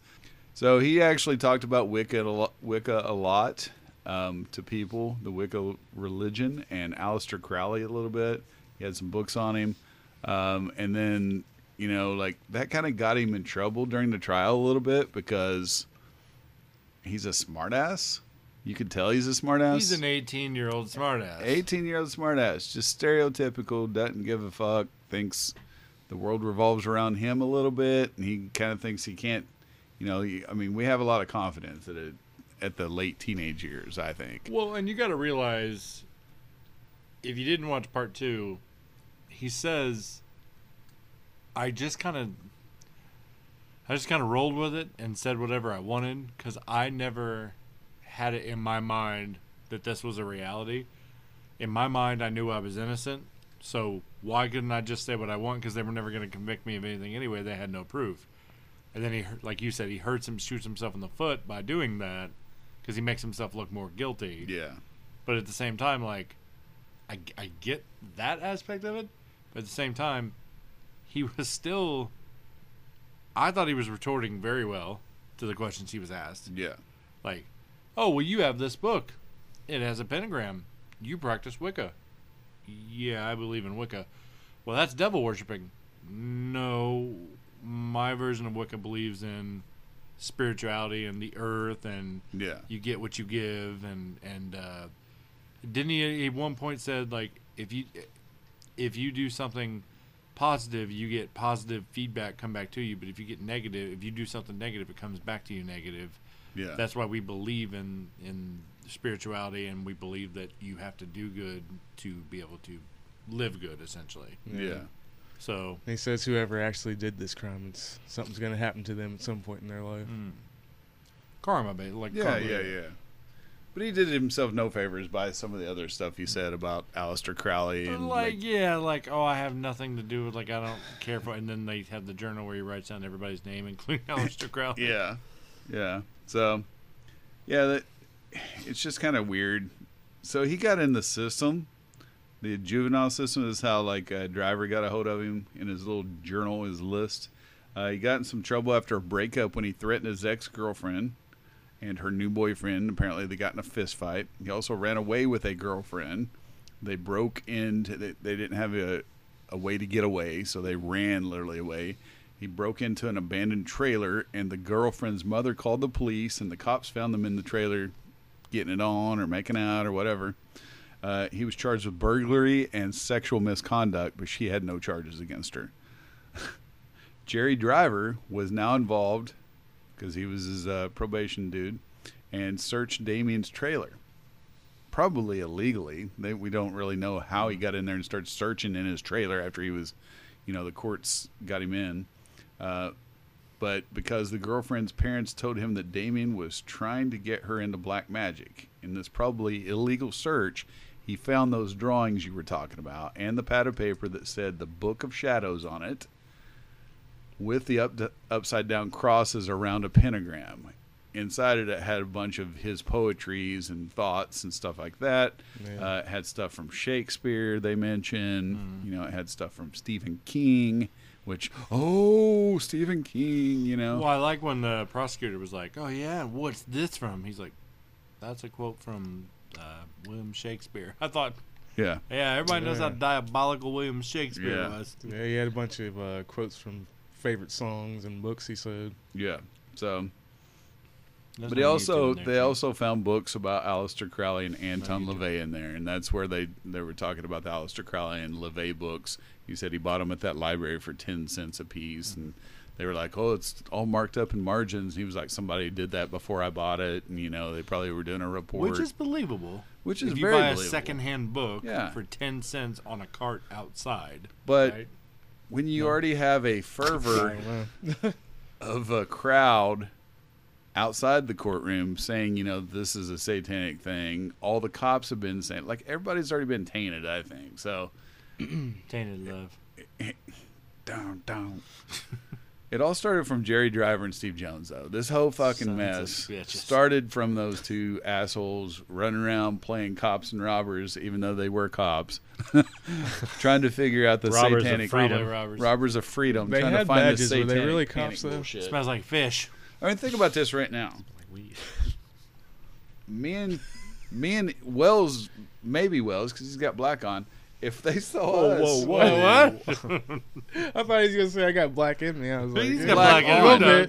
No, Wells would probably get in trouble because of the pentagram. Uh-huh. You'd get in trouble because of the pentagram. That's why you You'd want get me in to trouble change it, because don't of you? all I'm wearing all black. black, yeah. I would get in trouble because I've got long hair and tattoos. You hippie. We're a cult. Right? We're a cult. Yeah. We're all We're together. a cult too. now. It's crazy. My, Anyway. And most of us listen to Metallica. my black hoodie is the only thing that would work against me. Yeah. That's it. Nothing else. That's your black hoodie. So Jerry Driver and Steve Jones Not truly my believed black that ass. Damien and others were satanic or into black magic. Damien smarted off to them when they were ever around him because people would harass him about this stuff. Damien even apparently said a lot of stuff about sacrificing his own baby, if he has one, to Satan. So he literally, you know how they talked about it in the trial, and it kind of seemed fake in the movie? He literally said some of that shit. Okay? But he's a smartass. I was going to say, busting like, people's balls. He's 17, 18 at the time he probably says this. I mean, I remember people telling grosser than gross jokes. You remember those? Like about babies and stuff, like just gross jokes that were offensive. Teenagers do shit like that. They're just stupid. Yeah. He probably didn't think anything about any of this stuff. And you could even tell in the trial at the very beginning and what he says later in the documentary in part 2 and 3, he realized he fucked up on trial. He realized he was saying shit that he should have never said. and Remember shouldn't when he have was acted holding that his way. kid in the first part, and they're like, "Oh, what do you think his first words are gonna be?" And he's all like, "Oh, capital murder." I'm Yeah. like, bro. Oh, why are you by the saying way, something we'll like talk that? about that later. That's a setup, by the way. The documentarian set that whole shit up for him to hold his baby in front of everybody. That was a setup for the cameras. That's a bunch of shit, by the way. Anyway, let's move on. Dun, dun, dun. You hear that, Trent? It's a setup. It's a sting. The man has got him. Trying to get him down. It's a ruse, I tell you. Ruse. So he was then taken to a hospital at one point in time when he was young. They talk about this. He was treated for depression with counseling and drugs. All right. I guess it's pretty serious because he threatened to kill his parents or cut his parents, threatened himself. So at this point, he actually had some problems, some mental problems. And he did admit that he was on some different medications and stuff. He told those officers that in that one scene. He was even harassed by Driver when he and his mom moved to Oregon because they moved out of this area for a while by telling the local authorities in Oregon that he was into all this stuff, that he was into the cults and stuff like that, so he was warning those people about him. Well, then he got into it with his parents. His parents said they had enough. He ended up coming back, and I guess he was like saying stuff to that girl, I guess by phone or whatever. He was contacting her, and probably her parents contacted the police, but Driver was waiting on him when he come back to West Memphis at the bus station. Okay? And arrested him because he had broken his probation by calling her and harassing her, saying stuff to her, is what the parents were saying. So they arrested him immediately off that. A few days after the murders, Steve Jones started asking Damien questions. So he was already on their radar, is what I'm saying, pretty heavily, right? They started asking questions. 2 days later, police stopped by Jason Baldwin's house, and this is in the movie and in the documentary. It talks about it. When Damien was there, they started asking questions to them without parents, without lawyers. They didn't even ask them if they needed any of that stuff, and obviously these kids didn't know they needed it, right? Mm-hmm. Once again, Damien said that he really didn't know this was that serious, and you saw in that scene, he was a smart ass, right? Oh, yeah. He was a big smart ass in that scene. And they were setting him up, I think. But they started questioning him without all that stuff. And, of course, he started saying some stupid shit. He said that people probably did it because it made them happy and they got a thrill out of it. It's probably a thrill kill. He said the penis was probably cut because it was a symbol of power. And he also said that it was funny that the killer hadn't, they didn't put this in it, he thought it was funny that the killer hadn't been caught and he didn't care if they ever were caught. Dumb. Yeah, a lot of what he was saying was dumb and like just not something a normal person would say, but he wasn't completely wrong though. Like somebody doing a crime like that, they probably weren't forced to do it, and there's a good chance that they probably took their time and enjoyed what they were doing. Yeah, but that when they even asked him like, why would you say that he enjoyed it? He's like, I would imagine they wouldn't have done it if they didn't enjoy it. Why would you say that? He's just like, I'm just using, like, how would you know that? He's like, I thought I was just using common sense. Yeah. Yeah. But, like, the smart ass, the sassy jabs he was taking and everything, he's 18. Here's what's funny about it, though. We're saying it's common sense. He said it's common sense. Fucking Barney Five doesn't know it's common sense. Because Barney people Five didn't in have town, common sense himself. But the apparently. people in the fucking town didn't have common sense. Yeah. The Right. Miss Kellys didn't have common sense. I mean, these They people couldn't help it, though. Miss Kelly's couldn't help it, especially Jesse. He couldn't help not having common sense. I just think half of them were slow in the whole area. I don't Yeah, think any of like them a had an community IQ thing. hardly. Like, to be honest. Like, well, then if you break it down, Mark Byers, yeah. right? Mm-hmm. Brain tumor. You find out later. Brain tumor. I'm no expert, but that man definitely has some sort of bipolar or split personality disorder. I talk about that later. Like, I don't mention all the medicines, but he was on a lot of medication at He the was. time. Yeah, he even says that. Yeah. And It was like 12 different things, I think, at there's one a few point. different like scenes that you're probably going to go over, and I'll touch on it when you get to it, but that he's one person, then all of a sudden, boom, he just switches, and he's a completely different guy. I'm like, whoa, that was fucking quick. What happened here? Yeah. And then he gets called out on it at one point. So back to like what you're talking about now, though, like when Damien was on trial, I think he's up there, like we've all been saying, he's just spouting off of the mouth, just saying how he feels, just having that 18-year-old like smart ass like kind of, you know, demeanor about him, thinking, and it doesn't really matter. They can't do anything to me. They have no proof. I didn't do anything wrong. They can't find me guilty. There's no evidence that I did anything. They don't even know where the fuck the crime scene was. And he was thinking like a normal person would that has a little bit of intelligence. I can say what I was want. gonna say, like he was smart. He was being a smart ass a lot, but I also felt like there was a lot of truth behind what he was saying. Yeah. Like I actually felt for him when they were asking him, like, if you're not a Satan worshiper, why do you dress the way you do? And he's like, because I knew that people would think it was weird and people would leave me alone. Yeah, that's Right. what I said. Like, it was a power thing to him to keep people, you know, at arm's length. Well, that's kind of So a they social wouldn't anxiety pick on thing him. too. Yeah. You can clearly tell he has some sort of social anxiety, and especially like. I mean, he that's grew up what dirt people poor do. too. We Yeah, don't well, forget that's that. true. He was dirt poor. You know, those kids probably got made fun of in that school. All right, so Damien, of course, said all this stupid shit. He actually started talking about some other stuff too, and he said that the penis was cut probably to be a symbol of power. Like you said, he said that the people it probably made them happy.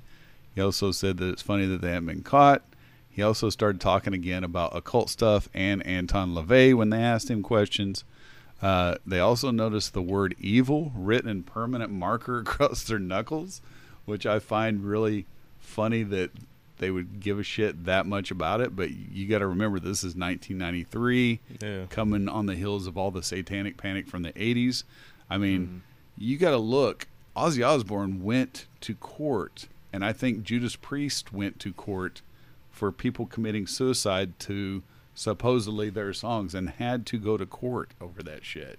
You had Twisted Sister as well had to go to court over people. And you had like the PMRC, which is the Tipper Gore, her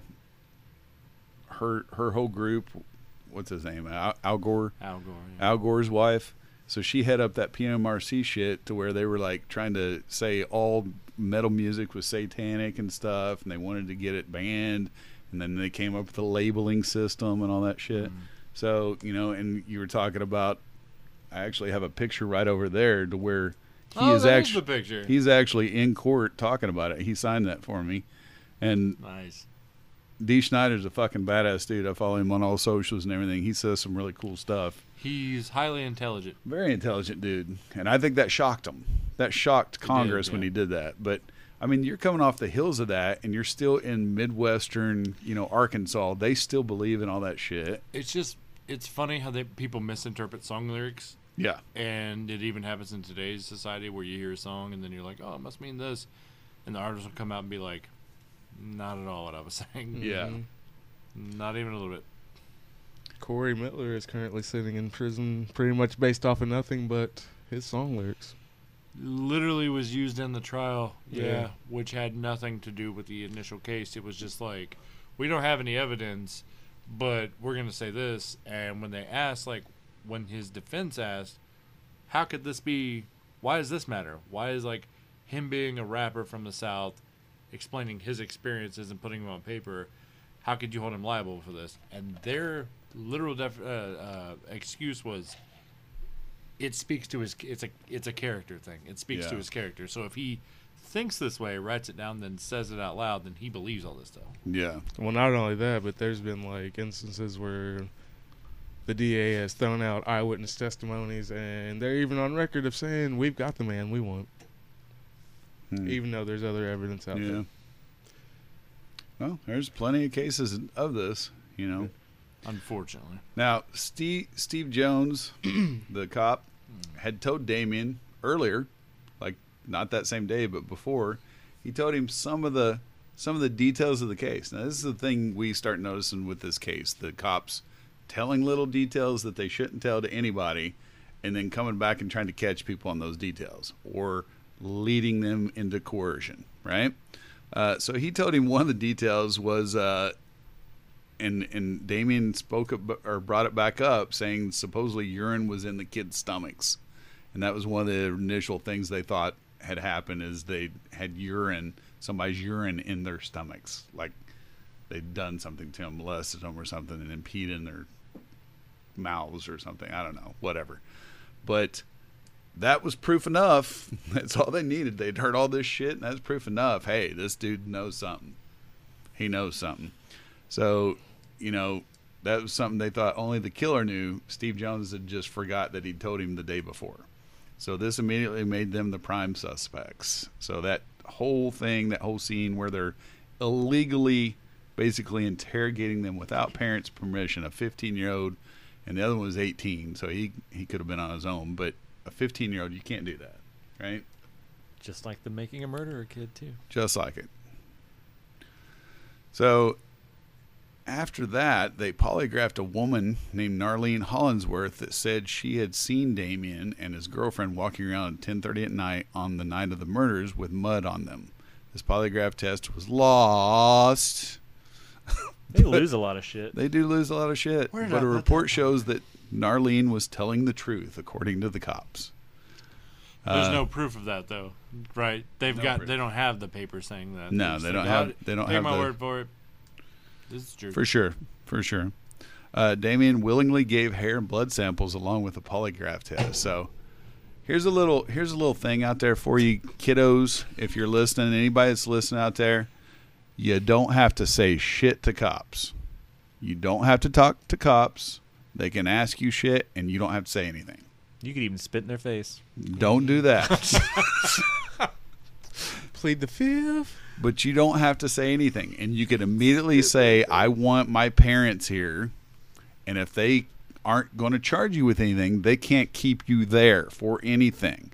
If they have you on speeding, something like that, they can write you a ticket, but you don't have to answer anything for them. You remember that, Trent? If you get pulled over, ask for your mother. Trent's gonna get Everybody us- has rights. Trent's gonna Always. get us sued when some kid spits in a cop's face and he's like, "Oh, I heard Trent say it on the Horror You Know I podcast can't that, prove it. that I could spit in the kid's face." I get I would- mistaken for Ian a lot on this podcast. True, he really does. I mean, I think sometimes people know their rights better than cops. Sometimes I think cops have an idea in their head that, you know, I'm a cop, so I'm allowed to do this, not knowing that and that's what gets cops in trouble on those videos and shit. Mm-hmm. They don't know they're actually doing illegal shit, and they're going to get fired or arrested. Well, no. Well, I think Well, it they also has to know. do with the fact that they don't think you know. yeah, That's exactly what that's it a big is. thing. So they're like, if you don't know the law, I tell you something, you think I'm an officer, you're going to do it because I told you to. Yeah, And then at the end of the day, if you say, "Oh, I didn't know I had to do that," it's like, "Well, I didn't know you didn't know that. I asked and you told me." I will say, with the trial, with Damien being up there, did you guys notice that they called the one girl up, the young girl, and they called her up as a witness because they said that she overheard a conversation. softball game. Yeah, at the softball game. Do you guys remember that? The two Yeah. little girls. Yeah, Yeah, they're like, yeah, that was bogus. I heard him say it. I heard him say this specific statement, and they were like, "Oh, okay, so he said this." Like, yeah, he definitely said it. And then they asked like more questions, like, "Okay, so like, who did he say it to? Were you there?" "Oh, I don't know." Well, but how far away were you? "I don't know." Okay, so he was saying it loud. He yelled it. "I don't know." Wait, what? Yeah, You don't Yeah. know? You don't But know if he yelled apparently it? She they was were- saying he'd already killed, or he was talking about killing those three, and that he was going to kill two more And he before already he went had in. in mind who he was going to But do. Yeah, apparently picked that's a out. true statement because multiple people, including Jason, said that he did say shit like that. And I understand that. And at I'm that not, ball game. and I'm not denying that he may have said something like that. But they I'm didn't saying have. They were just taking. if that's your witness Yeah. and they don't know, does that not sound like it was rehearsed? Yeah. That statement sounds rehearsed. Everything And about how this close were you? trial I sounds don't like it was rehearsed. And knowing the how prosecution Damien had a is, plan. depending on who he was talking to in the context of the conversation, he could have just been being a smartass. He was Again. always being a smart. That's Yeah. what I'm saying. Yeah. I think he did that because he thought it was fucking funny Yeah. to say that shit Yeah. because he already knew everybody thought he was like evil.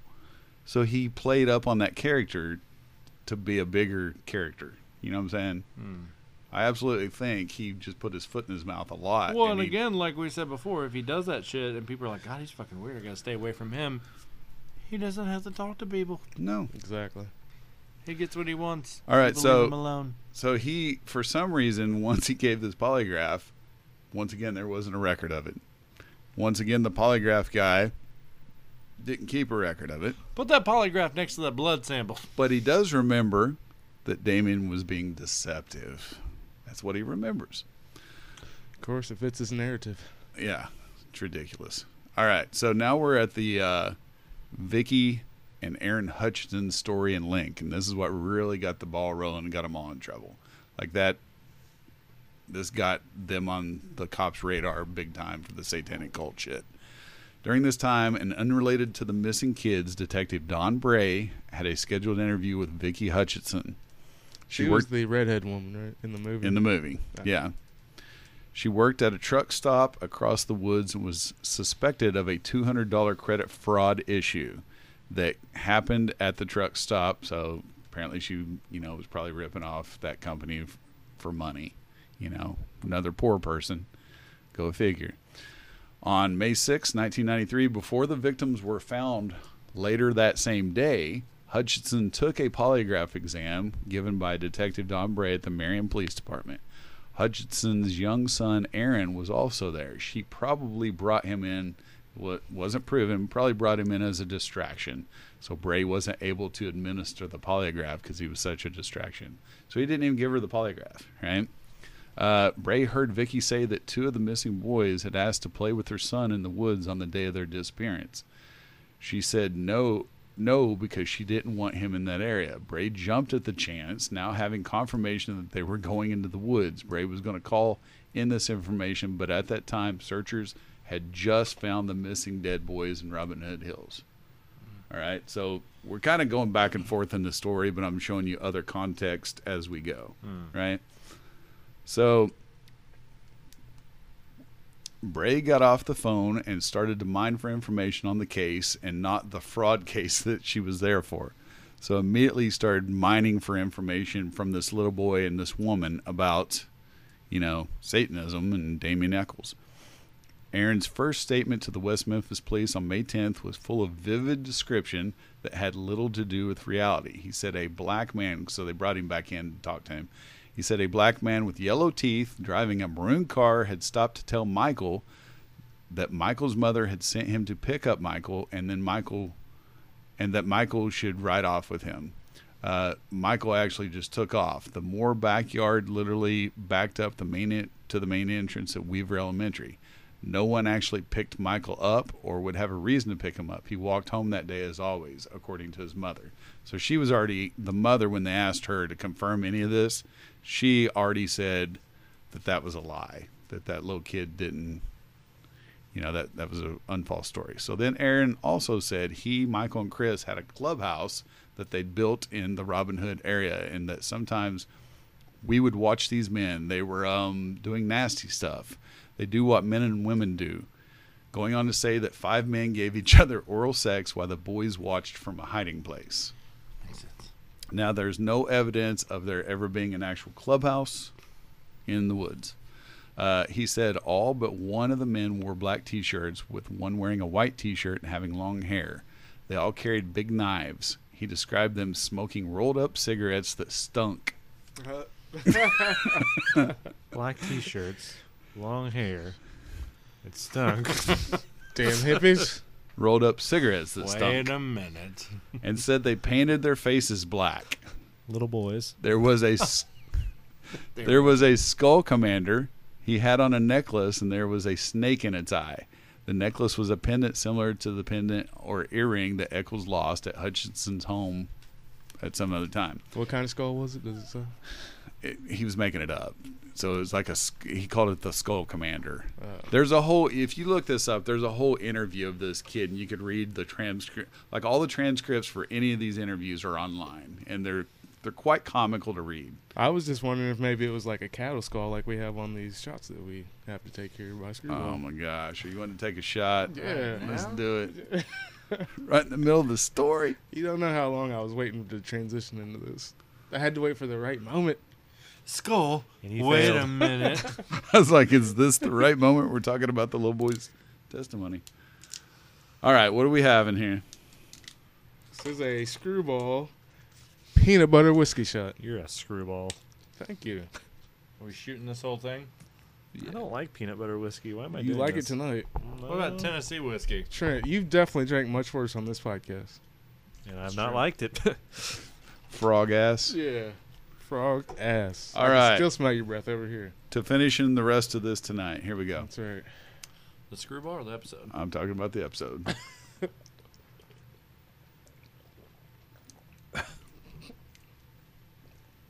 That's more than a shot. You want some jelly whiskey now to go down with it? Oh, shit. Oh, that would have been good with the banana pudding. A little peanut butter and banana, dude, like an Elvis Am I shot. the only one that shot the whole damn Yeah, thing? you are. Yeah. Trent didn't even take a shot at all. I'm saving mine for the next faked part of the it. episode that we're going to talk about. Well, I'll be good and goddamn that nobody fucking warned me that you were doing that. I literally said, "Are we shooting this whole thing?" And everybody was like, "Yeah." You could probably have half of his. Apparently, he's not going to do it. He just opened it for no And- reason. You got to watch out, man. We'll get you. Yeah. You're going to get you. To your point, there is like, what is it?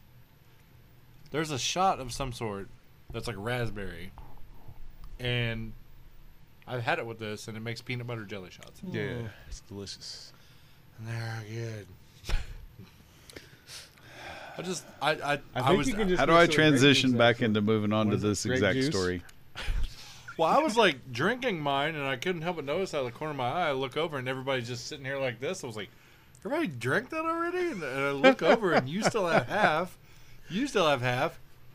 You're sitting over there. If I start drinking something and it takes like 3 gulps into my mouth, that's one shot. Main's face over there Say about that to again. spit mine out. Well, what did he do? What'd you do? You could tell he was not enjoying As it. soon as I got it in my mouth, I was like, peanut butter? It didn't taste as bad as I thought it was going to. That's the thing. I shot this entire thing and just. So, you guys didn't all fucking take yours. You actually did it the smart way, though, because you only had to taste it once. Do you think it's that bad? You hate whiskey. Why do you always bring whiskey? It was sitting up there at the counter they were 98 cents a piece. I've had this, though. Like, I've drank had a 'em bottle too. of this before, and I like this. I prefer the Hard Yeah. Times version, but Screwball is good. And I was like, peanut butter whiskey, that's something different. Let's just try it out. You've had the Screwball before. Have I? I bought a shot for me, you, and Ian give you the Thomas. old screwball one night. I guess so. No, Screwball. Speaking of screwballs, Oh. these guys Oh. Wow, sir. were giving each other oral sex while these Oh. kids were watching in the clubhouse. They were Apparently, screwing right? balls. They had big knives, painted their faces black. We already said that. Had a skull commander. He actually called it the Skull Commander because the guy that he called Skull Commander had the Skull Commander little necklace on. Aaron also said the men used a briefcase, which is a little bit important to the people because later on when they talked to Jesse Miskelly Jr. about the cult meetings, that was another detail that he put in, that they were carrying a case. Now, how nice of a case was it? Because I've learned anything from Wells. Apparently, there's such thing as too nice of a briefcase to use for nefarious reasons. Why are you looking at me like that? So what are I you just using wanted to hear this what you had to briefcase say, for? buddy. Don't you remember the episode with the luggage?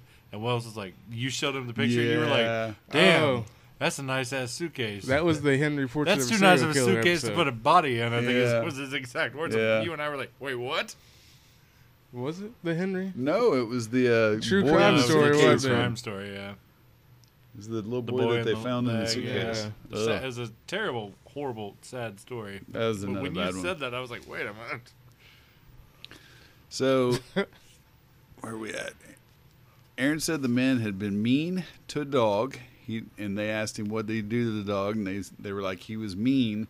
They kicked it around like where they were beating on it, but they didn't kill it. They caught a cat all of a sudden in his story. So this story's just bouncing around. This is the same interview. The story's bounced around. They caught a cat, then cut his head off, and then they started eating its body. But they didn't eat the cat head. They ate the whole cat, but his body. And then he was like, and they were cooking it. So apparently they now had a fire, and they were cooking the cat and eating it. So Miss Kelly, this kind of went along with Miss Kelly's statement that during his interviews that they would kill and eat pets. All right. Just the ass, right? Apparently, I don't know. Aaron thought the boys went to watch the men on Wednesday, and he said they got caught, and then they never told the men, and the men sort of killed them. Sort of. Or not never told it. They ran into the men is what it's supposed to say. They ran into the men, and the men sort of killed them. That was his quote. So his whole interview is crazy. This little boy is just obviously making shit up. And But of course, old Get You over here was just like, it wouldn't get you. It was that Bray guy. Don Bray was over there just jizzing his pants. Couldn't wait to tell Just old like, Jerry Driver and all of them. You know, they were What like, else? Mm-hmm. they're like, oh yeah. Got So- him. So they're all freaking out over Buck this. 'em, Lou.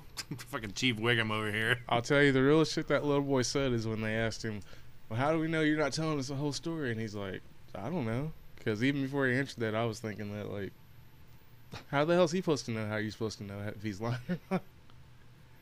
You don't know. Well, his statements were inconsistent. He was unable to identify Baldwin, Eccles, or Miskelly from any photos. So they did a photo lineup just to see if he noticed them. That he didn't recognize any of them. Of course, there was no playhouse at the location. Aaron indicated when they went to look, and it didn't look like any kind of playhouse was ever there.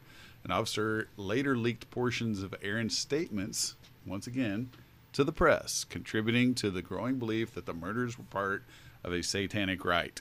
Now, this is when that in between that month period between they find the bodies and Jesse Miskelly and gets in trouble with his fucking interview, right? So this is all happening in that time period.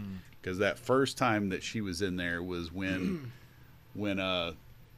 they found the bodies. Then days later they're interviewing this little boy, and that's what you see on the documentary, the little boy in the chair and everything. Jesse Miskelly was another example of you were talking about earlier how the cops will take advantage of the fact that people don't know their rights. Yeah. Like when they were interviewing him, he didn't know that he had the right to just not answer those questions. And Oh, leave I that got more on station. that. It's fucking crazy. A lot more on that. Right on. So a lot of people think that this is probably a very fabricated story, obviously, that the little boy was set up by his mother, and it was probably a distraction from her fraud case, right? Now, also, mind you, the reward got up to about $35,000.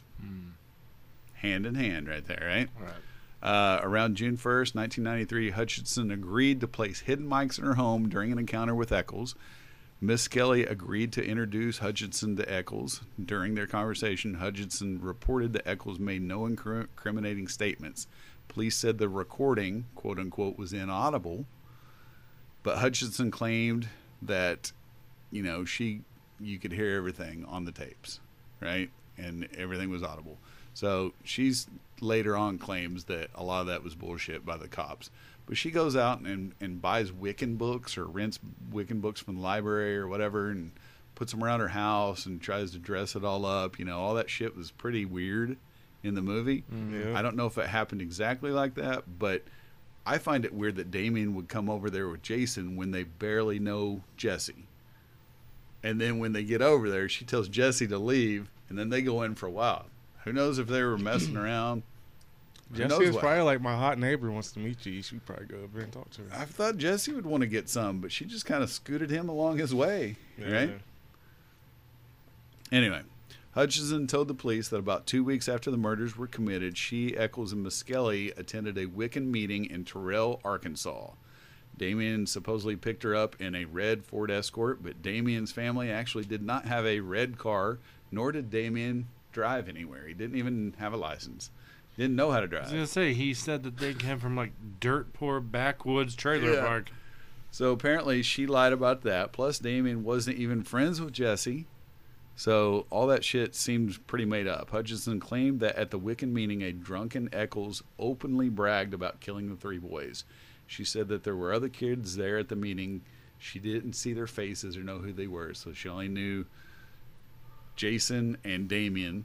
And their names were nicknames such as Lucifer, Spider, and Snake. How generic. Mm-hmm. What would your nickname be if you were in that cult? Clean. I was gonna say squeaky clean is what I was gonna say. Clean hell. Squeaky clean. Squeaky clean devil. My nickname would be the Black Plague because I bring death everywhere I go. Oh, is that why? Mm-hmm. I don't know where we're going with this. I was waiting for somebody else to give their nickname. I thought we were all doing it. Oh, that's easy for me. I wouldn't have one because I wouldn't fucking be there. Not with that attitude, you wouldn't be. You damn right I won't. So she also stated that all the people there got naked, so she got a little uncomfortable. She wanted to go home. Damien took her home, even though he was drunk. Took her home in that red car that he didn't have. That's right. And Jason stayed there at the talking party. about Damien or are you talking about Snake? I think it was Damien. Snake might have been in the back watching. I don't know. Okay. Hutchinson was never charged for the theft and fraud. It was never investigated. She claimed she had implicated Eccles and Miskelly to avoid facing criminal charges and to obtain part of that reward for the discovery of the murders. She later recanted her testimony in 2013, claiming her statements were fabricated due in part to coercion from the police to get it going. Mm-hmm. She was scared to death. Yeah. So after she said all that shit, not the recanting of the story, that's later on, but Gary Gitchell shows back up. Gary Gitchell went to Vicky's house to question her and her son. So now he was on to this satanic panic shit. Like he was, we're getting late in the month. He's not getting back anything from the medical examiner, so he's starting to freak out. So he goes to her house. She tells him they were in the woods where Satanists would get naked, sing songs to Satan, and have sex with each other. Gary was convinced from that point on. He's all in. Guilty. You got anything to say, Trent? Are you just dying to go to sleep right now? No. At this point? I'm listening on the edge of my seat. You look like trying to get some stuff out of you with a little joke here and there, but It's heavy stuff, man. I don't know who would joke at something like this. Gary Gitchell's not no Well, Gary Glitter. Why you look over here, man? Gary Glitter. What's that? He said, Me I don't in know jail, who would dude. joke at something like this, and I was like, Yes. Why nobody look at me? So Gary was convinced at this point the cops had Vicky trick Jesse into staying with her so that he would be there so they could call on him for the questioning the next day. So she called him up. He actually watched her kid every now and then, and that's how she knew him. She said she was afraid, and for some reason, so he came over and stayed with her the night. So that way the cops knew exactly where to go get him. They picked him up. Police told Jesse and his dad that it was a basic interview to see what they knew to help the case, and they kind of dangled that once again, that $35,000 reward in front of them. These people were dirt poor. They're like, yeah, I'll come in and do an interview. Jesse never made it out of the interview room. That motherfucker, 18 years later, never made it home from that one I interview. did not. That's a bunch of shit, I think. Anyway, yeah, it is. so here's the Miss Kelly question part. Do we want to take a break here? Or what do we want Well, just no. I'll wait. Just keep You going? Say what you were. Well, I'm just going to talk about his whole questioning and everything right now. Do that first and then take a break. All right. Because I guess then I want to say. So Miss Kelly was first questioned on June 3rd, 1993, a day after Hutchinson's purported confession. Jesse, mind you, had a 72 IQ and didn't have a lawyer present. They gave him a polygraph and then came back in and told him that it could tell he was lying about everything. So they actually faked that the polygraph could read his mind. They knew he was stupid right away, right? I hate to say it like that, but they knew he was ignorant to He facts. wasn't intelligent enough to put two and two together that the polygraph wasn't a mind-reading machine. Exactly. And I'll tell you later on, he did not even understand what a lawyer was. He didn't know what a lawyer was. That they even existed. He didn't know what the purpose of a lawyer was. Mm-hmm. He knew what cops were, but he thought you were supposed to do what cops wanted you to do, Right. which leads into this whole bullshit here. Yeah. The moment he started giving false details, he should have been known as a witness. Yeah. So it confused Jesse because he thought that he was just lying about the smoking dope part. And so it confused him when they said that, he was lying and everything was wrong. He was then taken to a room and questioned by Gary Gitchell again. Gary gets you. Gary ain't gonna get you. Jesse had heard around town that Damien might have done it. So when asked, he said probably Damien. So they asked him, who do you think done it? He said probably Damien because it was going around town already, like rumors. Gitchell asked him what the boys were tied up with, which is leading. And Jesse said a rope, specifically a brown rope. Yep. Gitchell said no, it was their shoelaces. He then walked him back through the questioning, and upon that question, Jesse then said shoelaces. So he let him. Oh, so you knew what it was all along. Yeah. Oh, shoelaces. Yeah. That's He- right. He That's let, right. He let him do this entire form of questioning, which, ironically, wasn't being recorded. Yeah. Exactly. Until they wanted it recorded. 45 minutes worth of recording. He was in there for what, 12 hours? Yeah. Wasn't there something about the cops placing a piece of tape over the lens at one point? I don't remember. Is that in the documentary? I think so. I don't remember. They did a lot of shady shit. I know that they said that there was no video. One of the lawyers brought that up and said Yeah. he was in the police station for 12 hours and there's not one video recording of this entire thing. I can't remember which part it was, Until but the I know very it was, end. Some of it was recorded at the very end. Yeah. I know it was When he definitely was in the giving documentary. confession, right? Yeah. 'Cause at one point he says there's no visual because they put a piece of tape over the lens, and then there's no audio for some reason at one point. They never took anything on themselves, so that's just the way the cops were. But they really didn't have to. Later on, we'll realize the judge just doesn't give a fuck. Well, yeah, there's that. But the form of questioning, like you said, of being like, oh, well, it was a, what he used? It was a rope. You mean a shoelace? Yeah. It was a shoelace. It was a shoelace. Yeah, I figured you knew what it was. So they coached him on the timeline as well. Jesse said they met that morning when they finally got him to admit, that he was a part of it. They met up that morning, and this is all the cult people plus Damien and Jason, and the killings were done by noon. They said the kids didn't get out until after school. Are you mistaken, kind of thing? All right. And he was like, they skipped school. And they were like, no, they didn't skip school. They were actually at school all day. So then he's like, it was about 4. It's about 4 or 5. And they still said, let's just move on. It's dark outside. So they were leading him again on time of day. They told him it was dark outside. So he finally came to the timeline of 7 to 8.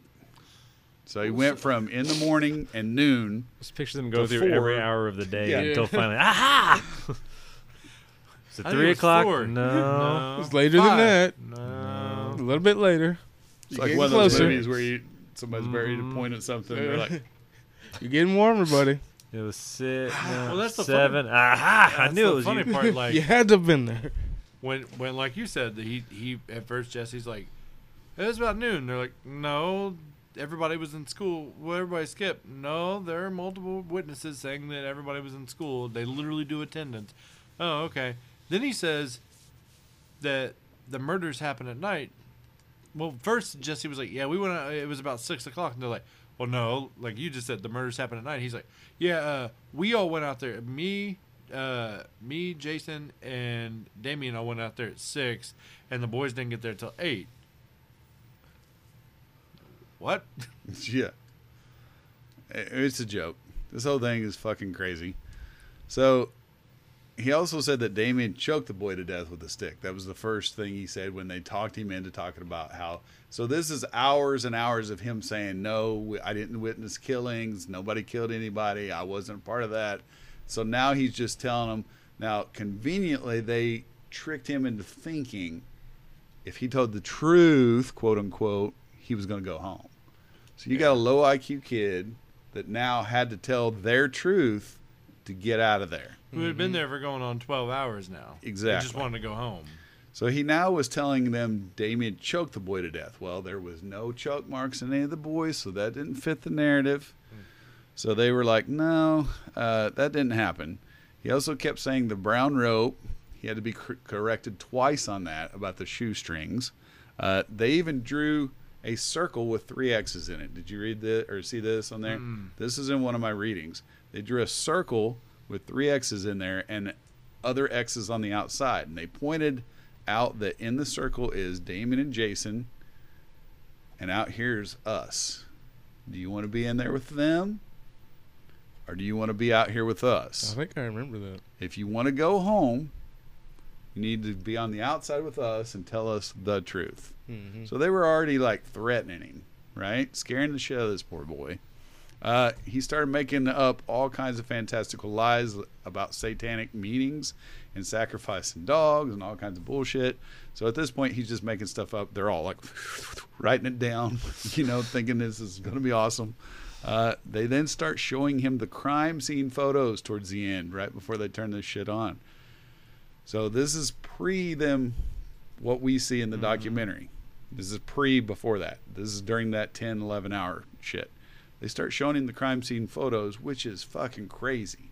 Who does that to somebody that's already told them multiple times they had no involvement? You're just going to all of a sudden start showing them photos of these little kids all cut up. It's just weird to me. But then they took an edited version of Vicky Hutchinson's son in his interview and just kept the part that said, what happened to me in the background to get a response. Nobody knows what happened to me. So that's her son saying it over and over again. Nobody knows what happened to me. And they were playing it through speakers in that room in the background while they were questioning him there at the end. Did you hear that? Any of that? Look that shit up. That is fucked up. That is fucked up. Like subliminal messaging? He was like the ghost of one of those kids or something. Nobody knew what happened to me in the background. Well, either way, they're not supposed to be influencing somebody's testimony anyways. Because it's You'd think it's all normal tainted cops would after do that. Yeah. Good cops would do that. Nothing that these Apparently cops did, not. though, in this case was normal. No. So then they turned on the audio recording after being there for 10 plus hours of leading his answers, showing the pictures, and then the fake ghost recording to get his quote unquote statement at that time. They lead him to tell him what they wanted so that they could go home. He did that. He also said that the Moore boy ran off, so he ran him down and brought him back. This is his biggest mistake. If he would have never made up that part of the story, he would have never went to prison. He just kept on making up more and more stuff because he thought that's what they wanted. Mm-hmm. And now he put himself in the crime. Well, remember his defense attorney was like, so you showed him the pictures of the crime scene. Like, yeah, he's like, why did y'all do that? Yeah. Why would y'all do that? Yeah. Well, even Jason said when they were like asking him, like, if you're innocent, why were you telling the cops you did all this stuff? He was like, well, after like 13 hours in a investigation room or whatever like that, he's like, you'd say whatever you want to get out too. Yeah. So he made this mistake. He wasn't going to get out of there and go home at this point. He never went home for the next 18 years. So that's in my crazy. notes. After that, he never saw the light of day for 18 more years outside of prison. Crazy. Jesse also said that Jason and Damien were screwing them and stuff and was holding them by their ears. So they did have some ear abrasions. This is, when you say that, it reminds me of a cartoon. Like, well, you little grabbing Yeah. them by the ear, like So, old sitcom. so when they apparently grab- that matched up with their narrative. And also, something that happens with dead bodies, it releases fluids a lot. Mhm. So your anus kind of extends. And the ME, who obviously... No, when you're dead, Gotcha. Trent, not me currently right now. Oh, The ME, that's where he initially said and started saying that they were probably molested or raped, even though there was no real evidence of that besides that right there. And more than likely, that was from them just being dead and their bodies relaxing. Relaxing, and then rigor mortis set in and it stayed like that. But there was no bruising or anything. No bruising, nothing. I mean, Yeah, which there the whole definitely urine would've in the been. stomach shit. I mean, I don't understand any of this stuff, like how that got out. But okay, so they did have ear abrasions, so the cops ran with that. He also said that the knife that Damien used was a smooth lockback knife, which is interesting because the ME quite clearly told them, and even in court said, that the castration was done with a serrated knife. What are the odds? I could be grasping at straws here. But the killer drowns them, right? What if he urinated in the creek and while they were like gasping for air, I mean, they would have found water in their stomach, I would imagine, right? Because Yeah. I think at that point it probably would have been too diluted for them to detect it. No, they can detect blood Well, in well, that's what thousands it of depends. gallons Yeah, of I was water. gonna say if they They didn't say it could've- was they could've straight found urine. right? It wasn't just They don't really. full I of don't urine. really see much more outside of like just the rumor that there was urine in the stomachs. gotcha. So- Shit, I'm grasping. Did I they don't ever know. actually find the testicles? So I know at one point, I think it was in the... Why is that funny? This is serious. They all both looked at you. I was like, why is that the question? like, Yes. what the? Did they fuck? ever Because- find the balls? In the documentary, he talks about how people were spreading rumors that Damien said they were spreading rumors about him having a jar of testicles under his bed or something like that. Yeah, he's. Which he says in there, he says that's all bullshit. He's like, I don't know how people Well- make some of this shit up. Yeah. We get into that later when that one dude that was in It prison was a with natural Jason. reaction when you said, "Did they find the testicles?" I was like, "What?" I was like, that's a horrible thing for y'all to be laughing at. He's over there pulling a jar out.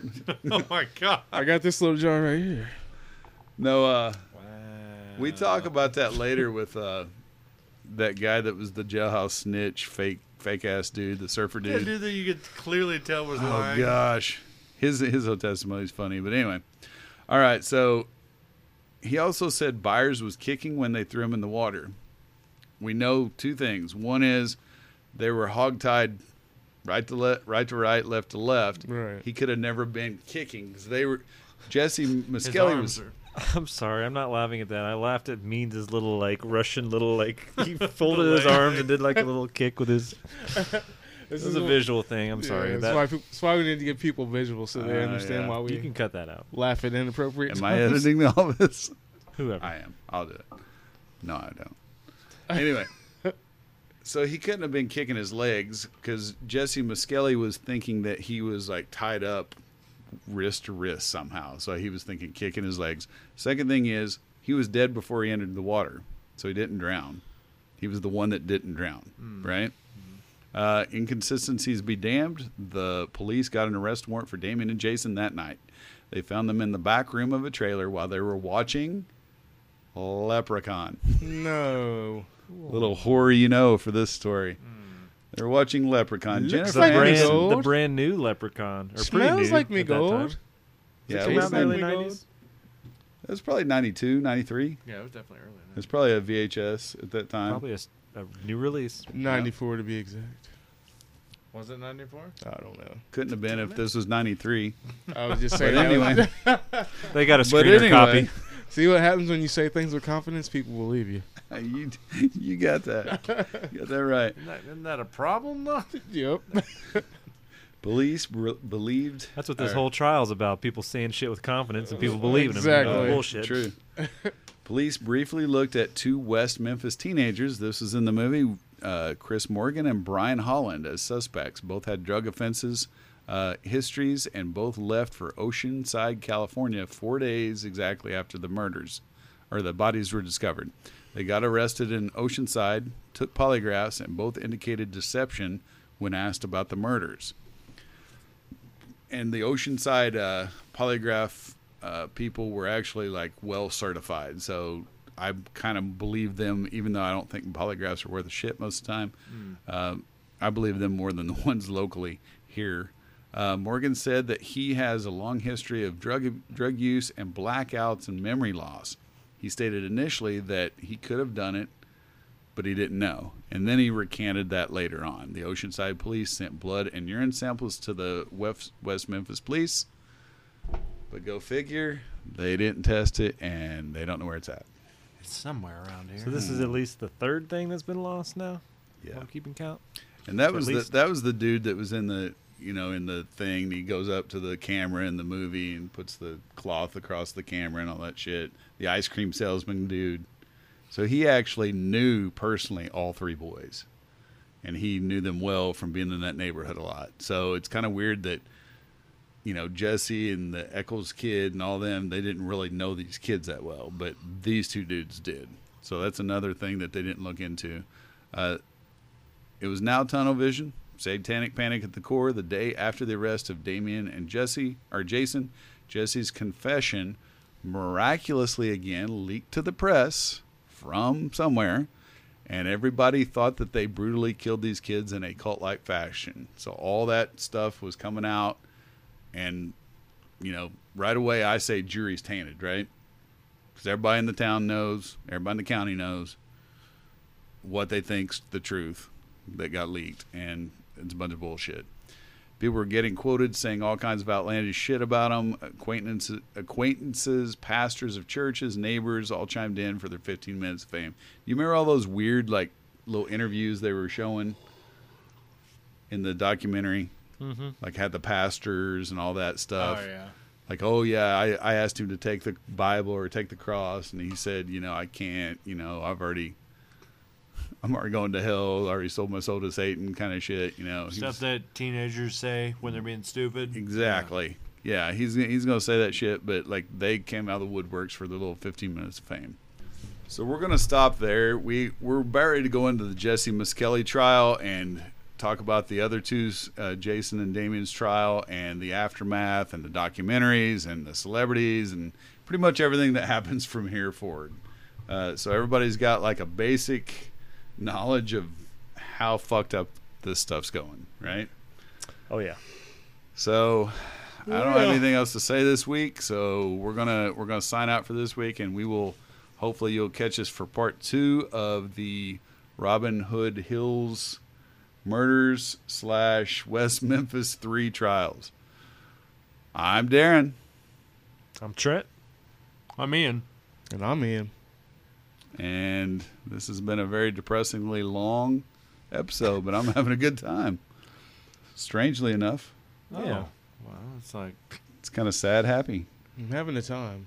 I don't know if it's a good time, but it's a time nonetheless. that's like, my bedroom. It's sad.